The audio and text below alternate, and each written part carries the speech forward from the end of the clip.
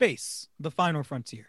And who better to inhabit it than rogues, smugglers, and bounty hunters? In space, there's no such thing as West, but it sure as hell gets wild. We're doing space westerns. Yay! There you go. There you Second time's a charm. go. I know. It only took 2 tries this time. I'm pretty proud. I'm very proud of you. That's the first pretty time I've impressive. heard that. Thank you. Yeah, that was a good one. Is it really though?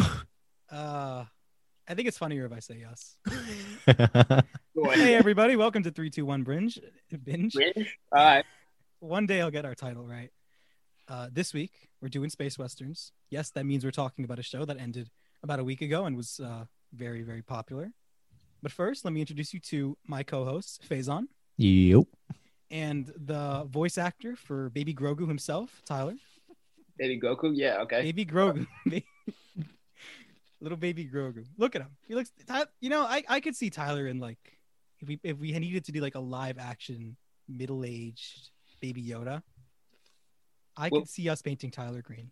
Would he be a baby then? Well, Oh yeah. Middle-aged baby Yoda. look, if I start calling him adult Grogu, it's gonna get fucking weird. It's gonna get very confusing. Tyler could play an adult Grogu. That's my fan casting for the next Star Wars movie. Aren't you guys like the same height? I mean, that wasn't meant to be a short joke. I just think Tyler has Baby Yoda energy.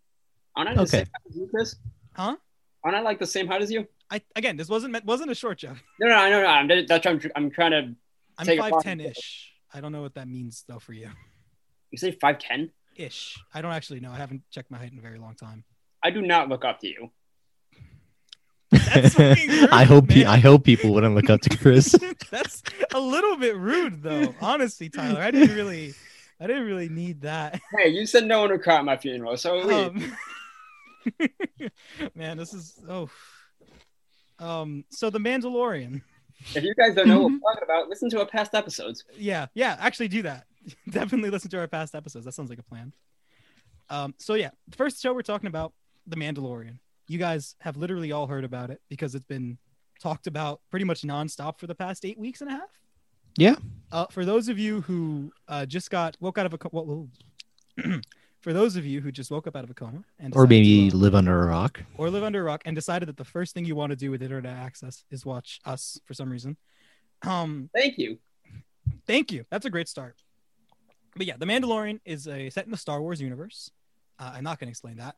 And basically follows the adventures of bounty hunter Din Djarin. Or Mando. Or the Mando. Yeah, or Mando. Maybe we'll just call him Mando.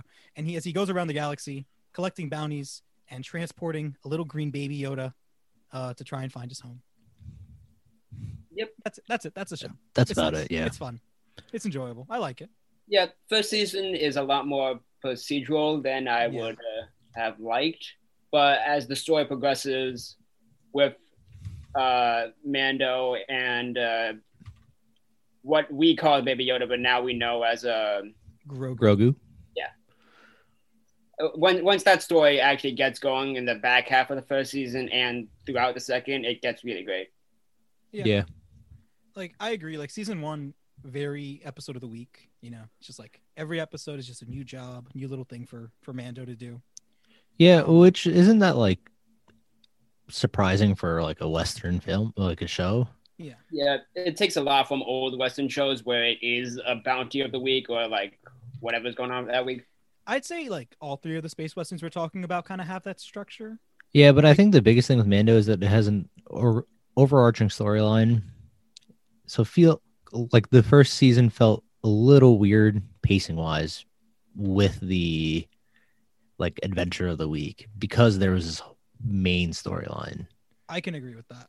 Yeah. I think episode 2 was like the worst of it, where it's the egg where he fights the the Rhinox, I think it's called. Yeah, like that episode technically comes back because that becomes a signet, but like, damn, if it doesn't feel like you could have cut that episode out. Yeah. Yeah. I think that's probably like the episode that affects the plot the least that I can think of.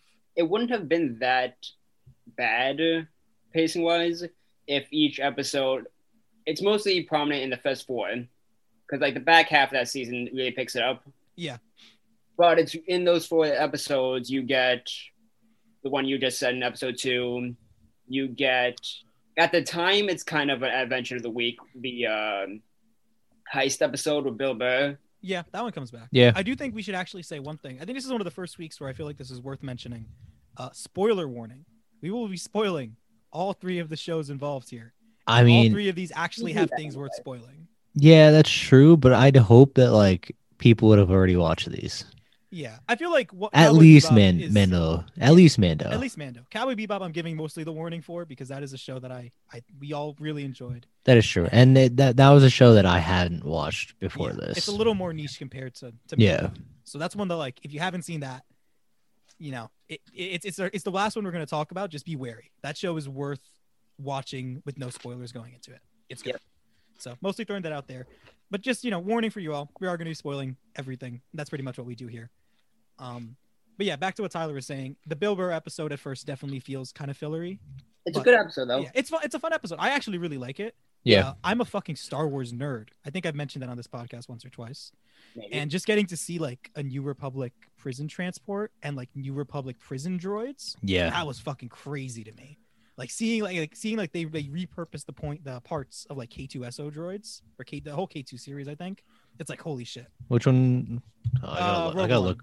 Which ones? Alan Tudyk's character in Rogue One. Okay. It looks like they repurposed like part of the back and the arm chassis stuff. So it's like okay. I just love that. Like that little type of stuff I love it. I love little Star Wars details like that. Yeah. It does help watching Mando if you are as much of a Star Wars nerd as like Chris. I mean that's more into like season 2 though, I think.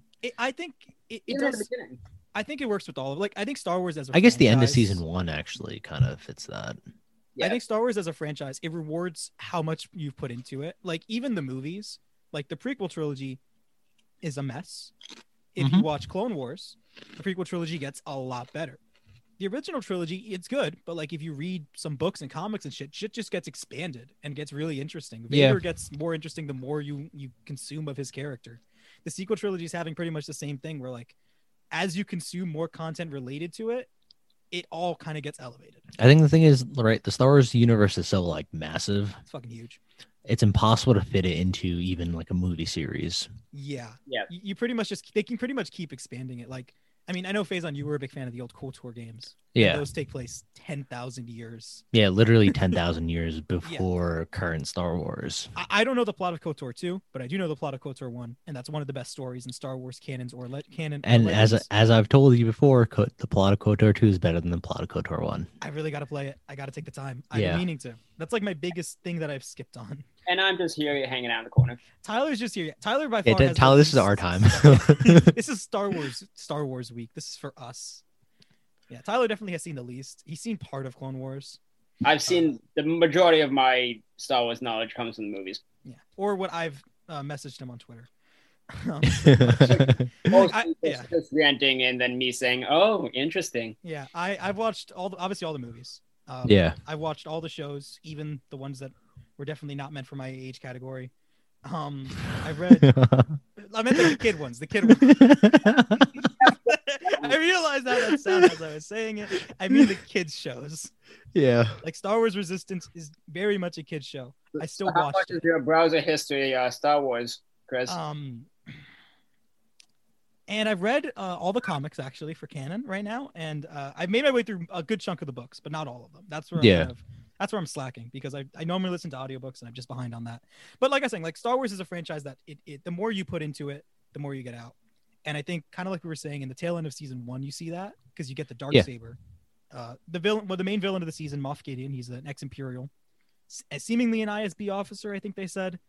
And he shows up at the end of the season and he has the Darksaber, which is like an important Mandalorian relic. It's like the first like lightsaber kind of lightsaber by the first Mandalorian Jedi. Yeah, like it was the first Mandalorian Jedi. I think it was Tar Vizsla. He created that lightsaber and he was kind of it also like 1,000 years before. Yeah, several thousand. I think actually like even before when KOTOR would take place, because it would be the Mandalorian Jedi. No, I think it was like, from what I remember, it was like 1019.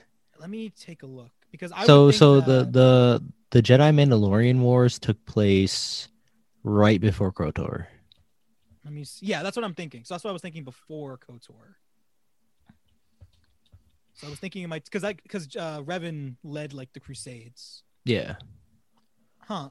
And see, okay, like, so it would have been 1,000 years before. So that's 9,000 years after that, unless they're moving the history up, which they could be to try and condense it a little bit.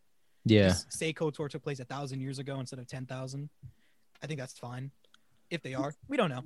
There's stuff like that. Like, you guys have all this history of like that's just from the game, right? No, well, the KOTOR stuff's from the game, but the lore of the Darksaber is actually from one episode of Star Wars Rebels. Which even like you see that one episode, you unlock a whole other chapter of this whole world. It's crazy. No, it is, and like the show just keeps doing that. Where it's like I think this is going to be just the way it is going forward. Everything matters. Yeah, which makes sense because like I feel like they've done it in such a way where it caters to the diehard Star Wars fans, but at the same time, somebody who has no idea about Star Wars will enjoy it. Yeah, and will like understand that like the Darksaber, right? Like they don't know the history behind it, but they know that it's an important weapon. Yeah, like I mean, yeah, I only saw the movies, and I still watched both seasons. For most part, I got everything. I saw part of Clone Wars, so I knew how important some of the characters that showed up in season 2 were.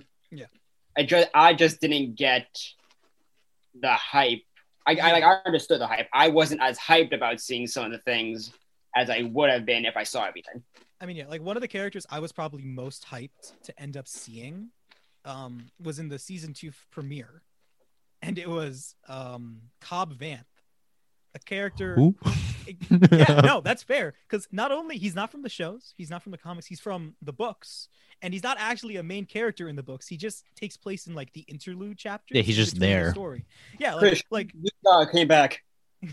Yeah, it was that, because like there's a series of books, the Aftermath trilogy. It talks about like after the Empire fell at Endor, and it talks about like the war that the New Republic basically wages against the Empire, and then in between every couple of chapters, you get a chapter that takes place somewhere around the galaxy. So we would get like we got like 4 chapters about this guy called Cobb Vanth living out in Mos Pelsa, fucking like with a little baby Jabba the Hutt that he's gonna raise in order to fucking like control the area. We don't see the baby Jabba the Hutt, unfortunately, but that is his story, and I was so excited to fucking see that. Played by Timothy Olyphant, who was really fun. He's great in anything. Yeah, I've only seen him in Santa Clarita Diet. I mean, which, by the way, was a surprisingly good show. It wasn't bad. Yeah. Yeah, I enjoyed that more than I expected to. Yeah, we can probably put that in something. Yeah, we could do a fun zombies week. Yeah.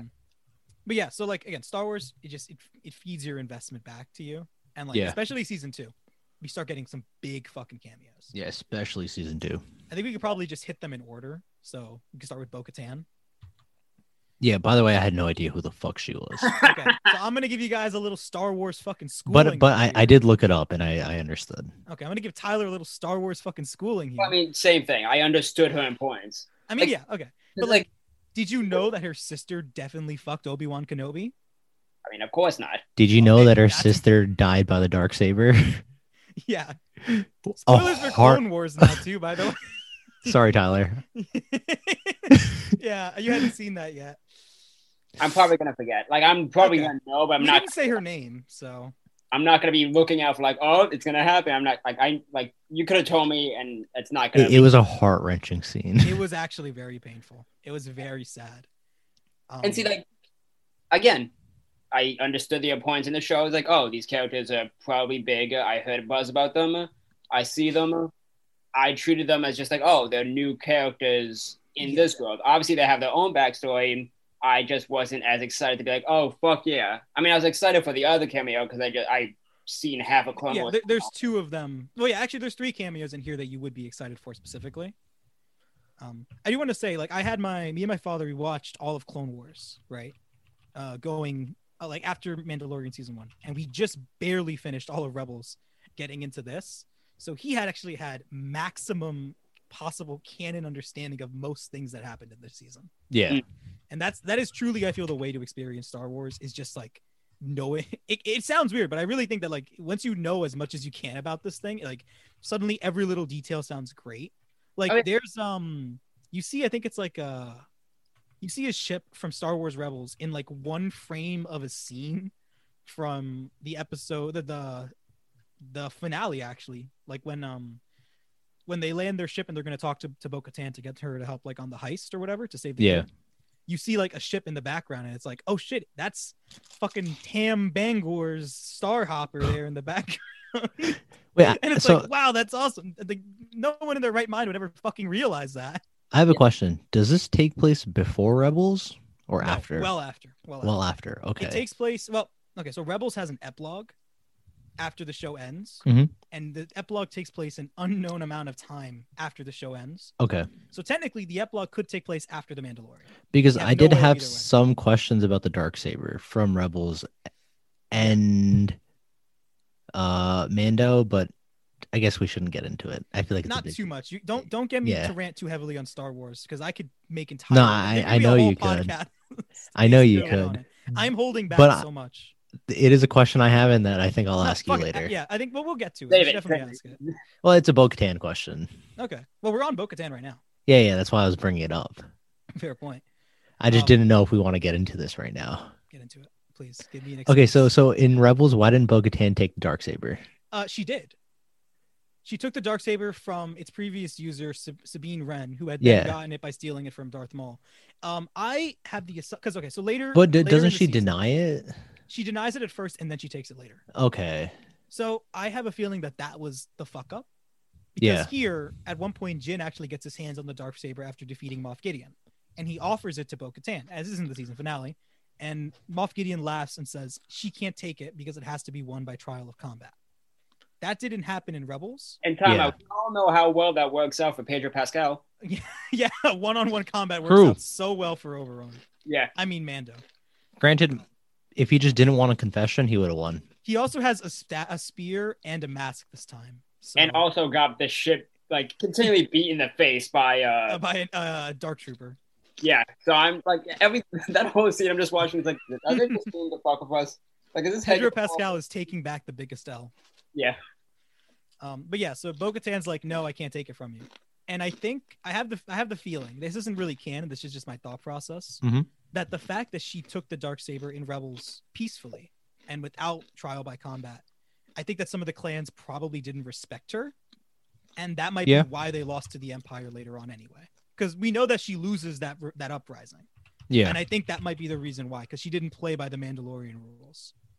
Yeah, I've seen that theory float around, and it seems like that was pretty much what I immediately thought when I saw it. I'm like, oh shit, okay, that makes sense. But is it not like out of her character to take it peacefully? It would have been, I would say it would have been part of her character to take it peacefully back then. Yeah. But she is a lot more aggressive since the Mandalorian Purge. Yeah. Like, she's like not a villain, but she's definitely, I wouldn't call her a good person at this point in the show. Yeah, I mean, she's seen a lot of shit, and she's willing to beat the fuck out of whoever she has to get what she wants. Yeah. She's definitely a lot more on the stone cold badass side of things. So I think that at this point she's trying to do it by the book as much as she can to make sure she can actually rule Mandalore, since she is the rightful heir by blood right now. But that doesn't really matter for Mandalorians. It doesn't. It's whoever wins. It's you strong, you lead. Whoever has the Mask of Mandalore, basically. Yeah, pretty much. On that note, we can probably move to what was the third biggest cameo, I'd say. Ahsoka. That was big. That was huge. That's an animation only character coming. That was like they hit, like, Ahsoka fits that group of people that watched Clone Wars when they were kids. Yep. Right, because I remember Ahsoka because I watched Clone Wars growing up, but I didn't watch until Bo-Katan. Right. Okay, I see. So, but as a kid, like on what was it? Cartoon Network, they'd air Star Wars: The Clone Wars, and I remember Ahsoka. Everybody remembers Ahsoka. Yeah, that was a pretty big one. I mean, she was like that. If in reality, she is like probably the main character of that show. If I had to pick one, it would be her. Her story is what ends the show. Because it ends with her on Malachor. Or not Malachor. On Mandalore, actually. Yeah, Mandalore. Right after the Battle of Mandalore. Yeah. So like she is the main character of the Clone Wars.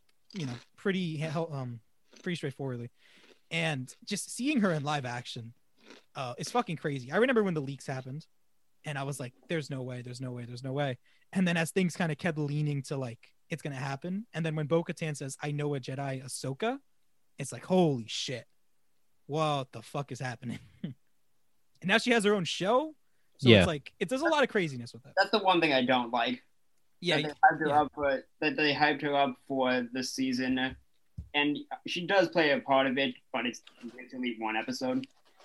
But granted, it's understandable because like, what it's like, who knows what the fuck she's actually been doing? It actually is a big question. Like, that's why I said, I know it's hard to keep everything under wraps. It was probably going to be impossible for it, but I wish they would have saved it as much as they saved the finale's cameo. I think that's harder because you had to have this chick in full makeup. Mm-hmm. You need to have Rosario Dawson fully set up for this. Whereas in the finale, you needed someone who wasn't Mark Hamill in a suit, and then you CGI to face over it. Yeah. So I think that this would have been a lot harder to keep under wraps. I think Dude, the fact that it looked that good in the first place. Ahsoka? Yeah. Ahsoka had no business looking that good. It's surprising. Like, I think that is like an episode I really liked of the season. Yeah. Was when the Mandalorian meets her. Because like if you're a new viewer who doesn't know anything about Ahsoka, you can treat it like, oh, Jedi. They found a Jedi. That has white lightsabers. Yeah, fucking your purified lightsabers. I remember there was rumors they were going to be blue for some reason, and I was like, please don't be blue. They kept the purified white. That's the way to do it. I'm very glad about that. And I don't mind that it's a backdoor pilot because I have all the experience with her. So it's like she like at the end of the episode. What I feel like is that even people who like casually watch Clone Wars wouldn't mind it. Like people growing up, because I don't mind it. Yeah. I think it depends on like, I think if you're like someone who's never seen anything and you're like, okay, this orange chick is asking for this guy called Grand Admiral Thrawn. I don't know who that is, but it's like, damn, the more context you have, like when she was like, saying who wears your master, I'm like, okay, it could be Thrawn, but there's no way it'd be Thrawn. And then they name dropped him, and they name drop him. When they name dropped him, I was like, who the fuck is that guy? They name dropped him and I yelled a little bit. And it's worse because like there were actually hints throughout the episode. If you look at the not the bounty hunter droids, but like the guard droids they have there, they actually have the signet for Thrawn's, I think it's his 7th fleet. Oh. Yeah, on their arms, or 7th or 6th. I always forget. Like, so yeah, it's like symbol. These little details. I didn't catch that, but like if I did, holy shit. But yeah, little details like that. And that's probably what the Ahsoka show is going to touch on. Grand Admiral Thrawn seemingly building a fleet because he's working with a fleet master. But we can talk about the potential future for this stuff in a bit because there's a lot to talk about for Mandalorian. There's a lot to talk about season 2. Yeah. So let's see. Who is after Ahsoka? Yes. The boy. The man. The myth. The legend. I have waited 6 years to find out if this guy was alive. 6 years. No, like that's not a joke. In the Aftermath book, they like Cobb Vanth finds Boba Fett's armor. Yeah. But they decide not to mention if Boba Fett's alive or not. So I just waited patiently. Which, you know, it's like super surprising how big of a character Boba Fett became. I'm so excited. I'm so happy for Boba Fett. In the original movies for like 5 minutes. He literally had like 5 minutes of screen time. He got beaten up by a blind Han Solo. Yeah. It was not good. It was very sad. Yeah, like, they made him seem like really depressed, like just like a sad character. Like the thing is, the old extended universe with like Shadows of the Empire. Is it Shadows of the Empire? I think it's Shadows of the Empire. And like a bunch of other shit. They all like made Boba Fett a badass. But then the movies didn't show that. And I was like, originally they were rumored to have a Boba Fett movie by the guy who did Logan. But for some reason it fell through. And it seems like that idea would eventually have developed into The Mandalorian. And now going forward, the spin-off series, Book of Boba Fett. I'm pretty fine with that, honestly. Yeah. I'm pretty okay with how things turned out. Because I got Boba Fett alive. I love Boba Fett in the show. His intro scene, like when he properly comes in. Yeah. They're taking Baby Yoda to a Jedi temple on Tython to sit on a seeing stone and to attempt to contact other Jedi. Yeah. And then Boba Fett gets there and he's like, listen, you know, you give me my armor, I'll help you protect the kid. And Mando's like, yeah, fuck it, I'll give you your armor. So Boba Fett proceeds to beat the shit out of a legion of stormtroopers. Yep.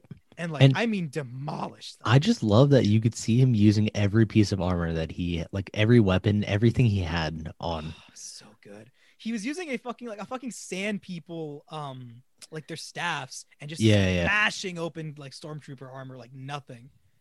It was so fucking cool. Like that's what like when you picture a Mandalorian, like it's You Boba picture Fett. Boba Fett. And it's Yeah. funny because Boba Fett, like, technically is like it's hard to say if he's a Mandalorian or not. Yeah, His that's a father was whole nother fucking. his father was a foundling, and he is the clone of his father. So Yeah. like, he's got Like two I degrees guess separated. technically in Mandalorian culture he's not. It depends on which Mandalorian culture. Because if Yeah, like, that's if we true. follow like the Watch, like they're called, which is Din Djarin's particular Mandalorian people, The cult. they believe the cult. They're a religious cult. They believe that as long as you follow the way, you're a Mandalorian. Yeah. So, But there is like it's some the kind of warrior way. ritual, right? It seems like there's like certain caveats, but it follows like the old Legends Mandalorian Yeah. way, where if you're a warrior, you're a Mandalorian, and if you follow the way of the Mandalore, so it's like it's very Legends inspired, Yeah. which I'm really excited to see back because it was always a little bit messy when Clone Wars tried to like define Jango as not a bounty hunter. It was weird. I'm happy to see how it turned out because we got badass Jango. Badass Boba. We got badass Boba Fett in this Played show. by Tamara Morrison as well. Yeah. God, that was like the That's the moment greatest I saw part, the I think. Slave One come into screen. I was one of the most hype moments I had on the entire show. My second most hype moment. It was really good. Plus, we get really good like clone humor. Yeah. Like later on in the next episode, they actually rescue Bill Burr's character, which is in a great episode. We'll touch on that in a second. But when they're like, Boba, should you go in to break into this Imperial base? And he's like, they might recognize my face. Yeah. Because he's a clone. Yeah. He's a clone troop. It's the best fucking joke in all of Star Wars. That episode has a lot of great moments, not only for Boba and everybody, but for Bill Burr's character. Bill Burr's character he has done justice. It's so funny that Bill Burr's in Star Wars. This is a guy It's that spent just years like making fun of Star Wars. Yeah. Like I like how it's also just Bill Burr. Like truthfully, he's just Bill Burr. He's not just a playing character. himself. He's not playing himself. He's just playing himself throughout the whole show, which is kind of fucking funny. Yeah, but they give him PTSD, and also they name drop Operation Cinder. And Operation Cinder was introduced in the Battlefront 2 campaign mode, which I've played twice. And they actually name dropped that operation as like the reason his platoon was killed in action. And I was like, wow, more tiny canon tidbits for an addict like me to consume, and B, they made Bill Burr a deeply traumatized PTSD having ex-Imperial sharpshooter. Yeah. With a fantastic scene. That scene when he's talking to his general or commanding officer, whatever, when he's just talking to him and detailing, it goes from let's just chat, and then he slowly, like, you see his face slowly turn from not satisfied, but semi-okay into just troubled and looking back at the horrors he's seen of everyone dying. Yeah. So good. It's a great scene, and actually like kind of a testament to Bill Burr's ability to act. Like I would never really pitch like Bill Burr as like a good actor. Like I've only really seen him in a few things. Well, he's done more acting recently. He's in King of Staten Island. Oh, is he? I haven't seen that. Okay. The overall movie is okay. It's like whatever, but him and Pete Davidson are good in it. Okay. I've really only seen him try to steal a gold chain from a corpse in New Girl, and in F for Family. So that's pretty much the extent of my experience with Bill Burr. I need to see F for Family, and I didn't get that far on New Girl. Huh. But yeah, like he was really good in this. That episode I expected to be a bit of like a slow one, because the whole point is Baby Yoda's been kidnapped by Moff Gideon. Yep. And now they have to go get Baby Yoda. So like he gets Bill Burr to sneak into this place to get the information they need. And I thought, okay, this is going to be kind of like meh, whatever, build up for the finale. But it was actually good. It was actually a pretty good episode. One question. I like how they after his job is done, they leave. They let him go. They let Bill Burr's characters go. Yeah, they just like let him on the planet that he was originally on. Like the planet that he just blew up our entire base. Yeah.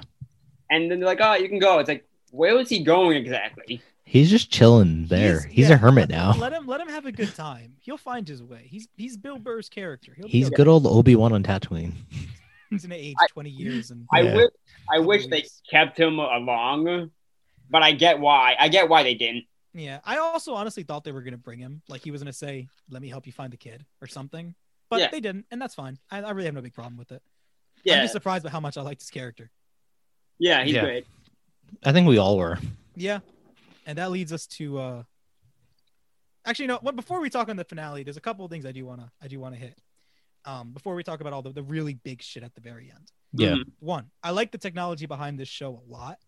In terms of like Lucasfilm has been using ILM stagecraft, which if you've ever seen it, it is basically they put you in almost a giant box, and then the box projects the world you're supposed to be in, and that's where they film it. Yeah. And that is the most futuristic shit I've ever seen for filmmaking. And also the reason why Disney's able to produce so much shit during the pandemic. Yep. It's actually fucking insane to me. Like that. Like it's such a small thing, but that technology is blowing my fucking mind. And like it looks great. It looks so good. You would never think it was filmed with anything other than the traditional methods. Yeah. But it looks fantastic. A second thing, I hate the new Star Wars swear word. I don't like it. They had so many others in the past. Karabast, in my opinion, is perfect. Yeah. And they keep fucking using Dank Ferric. Which is just they threw a new word in. They made up a word and they're just like, this is the new thing. I hate it because they keep pushing it too. It's like they didn't just do like once. It's like happens like 4 or 5 times in the season. Dang, and not even like it's not like a Mandalorian curse word. No, it's just a new thing. Fucking Cara Dune's using it. It's Dank Ferric. Dank Ferric. Like somehow every language across the galaxy was just like Dank Ferric. Hold on. I need to know what language it's in because if it's not Huttese. No, it can't be. No, it's not. It's not Huttese. No way. Dank Ferric is a staple swear word in the Mandalorian. Language, please. Okay, it's not Huttese because Huttese has Echuta, which is fine. I like Echuta. That's a good one. But they also fucked that one over in Mando. Did they? Yeah. How so? I don't remember that. There were a couple of times where they used it as like kind of like a greeting. It was a little upsetting. I can't remember that, but now I kind of want to check again. We have Sleemo, Bantapudu, Karabast is like a swear. We have Criff and Criffing. I don't know. They can't seem to give me the language for it right now. Either way, because they don't have one. And I hate it. Because they made the word up and they just threw it in there. They didn't think of a fucking backstory for it. They just threw it in there. My Star Wars swears need lore. I want a fucking book series on the origin of Dank Ferric. Damn it, that's what I want. Yeah, Dank Ferric, a Star Wars story. Sure. I want it to have a 10-episode miniseries, and I want it to tie into the larger universe. God, this franchise is strange. Yeah. Also, one last thing before we touch on the real shit. This show has one piece of music that's not very good. You're telling me you don't like the EDM that comes out there randomly? I really don't think House and you don't think it fits the whimsical Star Wars universe really work well together. You don't think so? No, I think that piece of music's fucking trash. I truly do. I love everything else the composer did this in this show except that one track. It was so out of place. Fucking it was. I get what he was going for the whole the enemies, they're just robot. I feel like it should have been closer to like synthwave. Mm-hmm. Less relaxing than synthwave, but something synthwave-esque. Or just add synth. You can do it with synths, just not. It doesn't have to be synthwave. It just has to be an electronic. Yeah, it just has to be electronic. Just not house, not EDM. That it sounded like it's not how. I don't know what these words mean. I'm saying things. I don't like it. House is like the most popular version of EDM. Okay, I feel like. Tyler, you're the music man. What it was is it's the stereotypical EDM. Like what we heard when the score came up. Yes, it's EDM. What it actually is, I don't know the specific genre. I just know it's not house. House is a lot more easygoing. I guess easygoing. It's more like dancey. Yeah, house is way more dancey. I guess it's a fair way to look at it. Yeah. I truly don't know shit. I just know I hate that piece of music. Yeah. Okay, yeah. Now we've abandoned all pretext. It was super out of place. Yeah, it was super fucking out of place. I agree. But now that we've abandoned all pretext, we can talk about the thing that really matters. They brought Luke fucking Skywalker into the show. Yeah. which was just like my God. they brought like you see they cut to the X-wing flying in, right? And it's the like moment. No, I'm sorry. Maybe that's Luke Skywalker, but maybe it isn't. Me and Chris both went back multiple times. Yeah. And then they cut to just a Jedi, like dark, like you can't tell who it is. And it's like, maybe it's Luke Skywalker, but maybe it isn't. And then you see the green lightsaber. Man, even when I saw the green lightsaber, I thought, no, it can't be Luke. It has to be Quinlan Vos, because there was no fucking way in hell I believe that. Like they said, like lone X-wing, and I'm like, no, they can't. They show the hooded finger. I'm like, Ahsoka. I'm thinking there has to be something else. There's no way. Like there's no way they brought Luke Skywalker in here. No fucking way. Like I don't believe it. I refuse. Like even when the evidence was looking at me in the eyes, I had to lie to myself. It wasn't until I got a good look at the hilt and I knew I couldn't deny it any further. Then it was like, holy fucking shit, it's Luke Skywalker. I do like how they gave him a hallway scene like they gave Vader in Rogue One. I like it. I'm gonna go say a little thing real quick. I think Rogue One's an okay movie. I don't love Rogue One, right? So I kind of hate that, like, people, they saw like, Luke had a hallway scene like his father before him, right? And people are calling it like a cinematic parallel, and it's really fucking not. No. That's not how that works. It's not cinematic parallel. It's not. I know. I'm not saying you say this. I just want to vent about people who do say this, because but you didn't like. Wrong. You thought Rogue One was okay. I think Rogue One's okay. I thought it was okay. I think it has a very. That's true. Actually, the first half is like so fucking. The first and boring. Second act is really weak, and the characters are basically non-existent. Dude, I watched that movie like 4 times in theaters, and I fell asleep twice. I mean, I've watched every Star Wars movie at least 10 times at this point. No, but like I went to theaters like 4 times to watch it. I think someone else we know fell asleep during Rogue One as well. That was probably me. I think it was also Fabio. Maybe. Or maybe someone else. I can't remember. Either way, it has problems. It's not like this masterpiece. Like, I've seen people call it a masterpiece war film. It's really not that. But it does fill a major plot hole. It fills a major plot. It's really, I enjoy it. Amazing. Huh? The ending, the last 30 minutes is what like as an action sequence, the last third of the movie is awesome. But I find it hard to be very invested in it when I don't care about these people on this mission, because they've been given like 1 or 2 character traits and they've not been given really the time to bounce off each other in an interesting way. Like the character I cared the most about was the droid K2SO, pretty much because he was played by Alan Tudyk. Like, that's it. Yeah. He's really charming. Like, it's pretty much it. Like, if I asked you to like give me traits about Jyn Erso that are shown and not told to us, I don't think either of you can give. Can't think of it. No, I can think of some because I've seen the movie a lot, but like they're not particularly interesting ones, and they're not used or shown in interesting ways. This is all just event. People keep saying that this is like a cinematic parallel. I hate it because that's not what's happening. It's just a really nice reference. It's all it is. It's really fun. I mean, I think people just remember the back half. Yeah, I mean, there are a lot of people who really praise Rogue One as like the best Disney era Star Wars film, and I strongly disagree with that. I think it's my least favorite Disney era Star Wars film.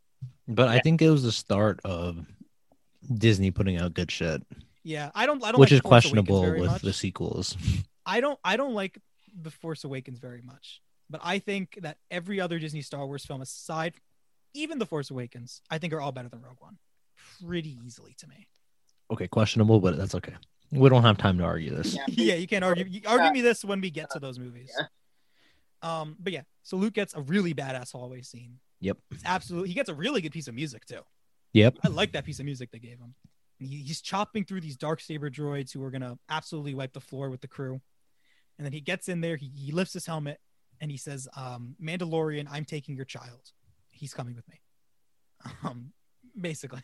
Basically, yeah. Yeah. And he takes Baby Yoda away. That's how season 2 ends. Baby Yoda goes with Luke, and everyone else is left standing in the bridge of a ship, trying to think about what they're gonna do going forward. Acting during that scene when he takes, first off, anytime he takes off his helmet is really great because you see how Mando is straight up naked without it. Yeah. Yeah. So you see how uncomfortable he is without fucking everything. Yeah. Again, Pedro Pascal is just a great actor. Yeah. Pedro Pascal's really good. He's been getting work. He was in Wonder Woman 1984, which me and Tyler both watched. It's not very good at all. No. That's for another episode. And that's for another episode. I hope not. It's not very good. Oh, now I want to make Tyler watch it again. I'm not gonna watch it again. I'm gonna wait like 2 years I'm gonna wait like 2 or just 3 until years he so forgot you about have it. to watch it. Yeah, just so that it gets out of your memory. Oh, okay. I'll have fun laughing at the stupidity of half the shit. Yeah, and then you'll be really bored for the other half. I still win. Yeah. Either way, I think that this ending, I think it's pretty interesting. It's like a cliffhanger, and it definitely has a lot of implications. Yeah. What implications of that, Chris? Well, the implications are that Baby Yoda is going to go to a second school shooting. God damn you! I was trying to get you into this. Yeah, I know you were trying, but I can always win.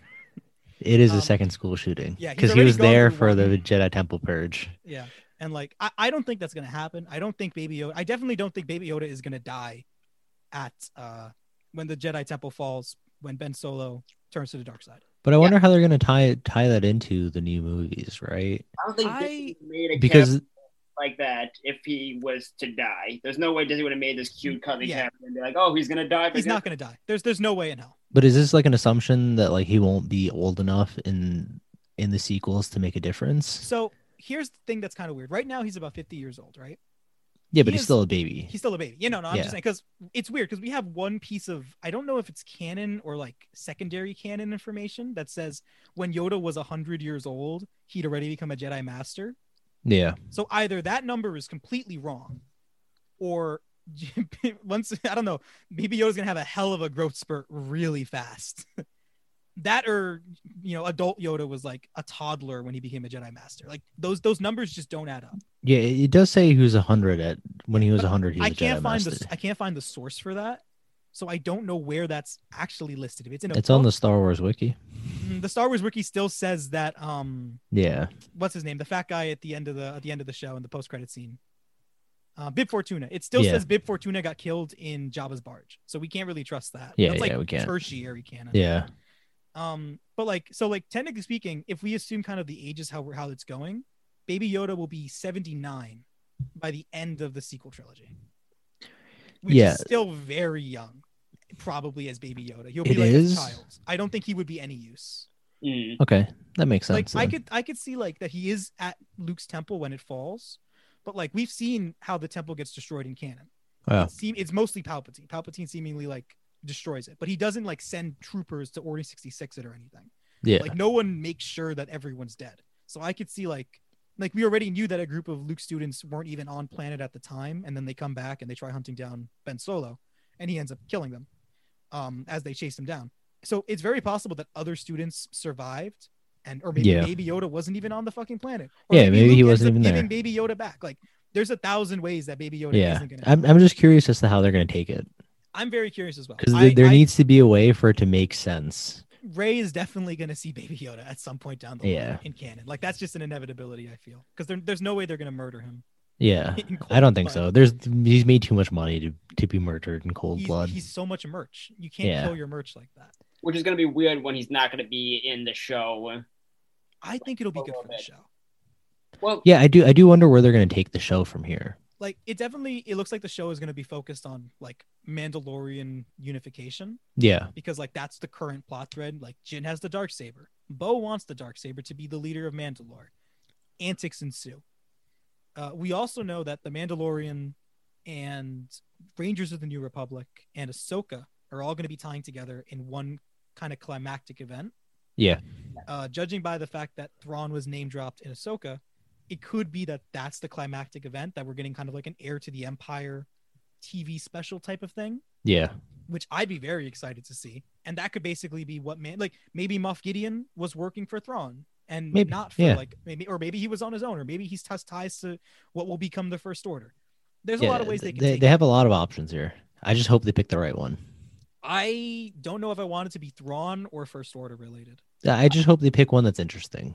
I feel like it personally, I want it to be one of the two, because we had that one scene where it's on Devarro where Mandalorian goes back and he meets up with Carl's brothers and they like attack like an Imperial base. Yeah. And in the tanks, you see like these weird body things, right? Yeah. But as they approach the tanks, Snoke's theme plays. So it would seem like the thing in the tanks were early attempts to create like a homunculus like Snoke. Okay. If he's an homunculus and not originally a human, we don't really know yet. But whatever Snoke is, that would seemingly have been a prototype. So I would be kind of okay if they decided to go like tying it to the First Order and just tying it to the sequels more heavily, in the same way that like Clone Wars adds a lot to the plot holes that the prequels have. This could do pretty much the same thing as it goes forward. I'd like it to go that way. I could see it going Thrawn still because of the Ahsoka show. Yeah, either way would be good. I feel either way, I'm very excited for the future of Star Wars TV. Yeah. The showrunner is Jon Favreau and Filoni. What is he showrunner? Filoni? No, is he the showrunner or no? He is. He's specifically showrunning, I think, Ahsoka. Well, I mean, and then he's running Mandalorian. Yeah, and then Filoni has good hands. It shows in good hands, so I trust that both of them would have an idea of what they're wrapping up to. Yeah, I agree.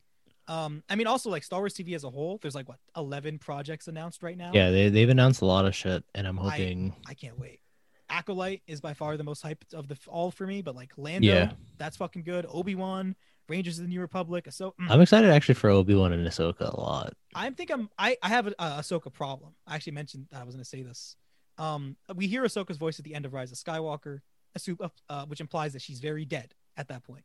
Yeah, good. Sounds kind of perfect to me. I feel like that's a long enough time that you can bookend your character within this point.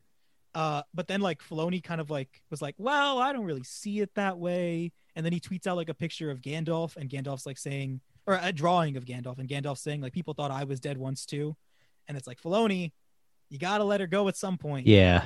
She can't really be at the end of the sequel trilogy, buddy. You got to kill her eventually. Because if she's at the end of the sequel trilogy and it's just like, that raises fucking that raises the Baby Yoda question. Yeah, like why wasn't she there? I can justify why she doesn't do anything during the original trilogy. Yeah, maybe she's like completely focused on Thrawn and the unknown regions, and she leaves everything else. Like I can justify that. Or like she can't bring herself to fight up against like her old master or whatever. Like that's fine. Like that's fine. I can't justify it for the sequel trilogy. He needs to be dead. Yeah, she needs to be dead. Cosmic space, she can't she needs to be in either deep in some Force related shit that she is basically no longer a piece on the board ever again, or she needs to be dead. There has to be a legitimate reason. Yeah, it's like that's my biggest worry. That like, will Filoni be okay enough to kill his babied character? It's like his favorite one. I hope. All right. Closing thoughts on Mando? I like it. It's fun. I mean, Star Wars makes me happy. Yeah. I liked it.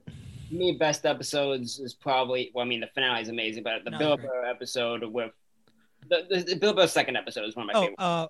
Frog Lady is all I need in life. I would protect her. Frog Lady. That Frog Lady. That's my last thought. All right, on that note, we're walking. Tyler. Walking over to Joss Whedon's 2002 canceled series Firefly. This show is on every list that comes up for shows canceled too soon, and for good reason. It's the space western that was on Fox about this ragtime group of, they're not bounty hunters, they smugglers. Smugglers, that's what it is. They're smugglers, they just take jobs, get into trouble, and keep pushing. And all led by the always charming and very likable Nathan Fillion. Nathan Fillion's so fucking charming. Yeah. I truly love Nathan Fillion. I do want to start this by saying I think we can all agree that Fox is was I guess really, because they're not really themselves anymore. Fox could not handle a property for shit. No. Man, like they botched X-Men, they botched this. Like Fox is famous for canceling the Deadpool. Do you think that maybe this show came out too early though? Kinda. Maybe. I can agree with that. I mean, Joss Whedon was hot off of Buffy at this point, right? Yeah, that also is a stupid thing that is like, oh, we got this guy fresh off a show that everybody loved and it was huge. People went crazy for it. Yeah. Like, I feel like it's going to sound weird, but like space western shows, maybe not for like main cable. Maybe. I can understand that because main cable is like, this might sound really like pretentious of me, but it's kind of derivative. It's a lot of sitcoms. No, that's what I'm thinking. Sitcoms and cop shows. And superhero now because of the CW. That's still it's still kind of a procedural cop show at that point. Yeah, it's literally a procedural cop show. It's they just put cops in superheroes as superheroes. Yeah, and they're not very good. Yeah, I said it. No, they all suck. As a big DC Comics person, DC every single one of them. Good. I don't think there's a single show that's good. I liked the first 2 seasons of Arrow. Yeah, but that's every DC show. I like the first season or the first 2 seasons, and then they somehow managed to stretch it on into 20. and it's not very good. No, I agree. Don't get me started because I wasted fucking like a week or like 2 weeks watching fucking Arrow. I watched like 4 seasons. Listen, as a huge Green Arrow fan, like in the comics, pain. He's just Batman light, but we can't go into that right now. All right, yeah, no, sorry. I just got really pissed off for a second there. I get it. Listen, I'm really pissed off now. I have literally a Green Arrow comic tab open right now, and now it's just triggering me. But yeah, maybe like a space western was a bit much for like early cable. Like I can understand that. It's just a bummer that like Fox didn't see what they had. Yeah, because this was a really good show. Yeah, the first season, like it only had 1 season, and it was good. It shows so much promise for what it could be because the story, besides it basically is a week, like each week you have a new adventure, but there's the overarching story of one of the crew members. Well, she was a stowaway because her brother got her on the ship because he's trying to protect it. The brother being the doctor, Simon. He's trying to protect his sister because she was sent off to this weird academy that did some experiments on her. So now she's just fucked up. So yeah, they cut out her amygdala. Yeah, which means like for what? Amygdala oblongata, the part of your brain. Do you guys all also not remember that one particular part of the brain? No, that's not what it's called. I'm pretty sure. I'm pretty sure that was it. Wait, what are you saying, Chris? Amygdala. Amygdala. It begins with an A, but I always pronounce it wrong. Amygdala. And then the full name is amygdala oblongata. Isn't it medulla oblongata? Yeah, I was about to say, he was trying to say medulla. Actually, I think it's really interesting with the show that it truly is like you can kind of take this show and place it as a Western and it'd be pretty much 1-to-1. But then they have the River storyline, which I don't like. Tyler doesn't like it. That's right. I have no problem with it.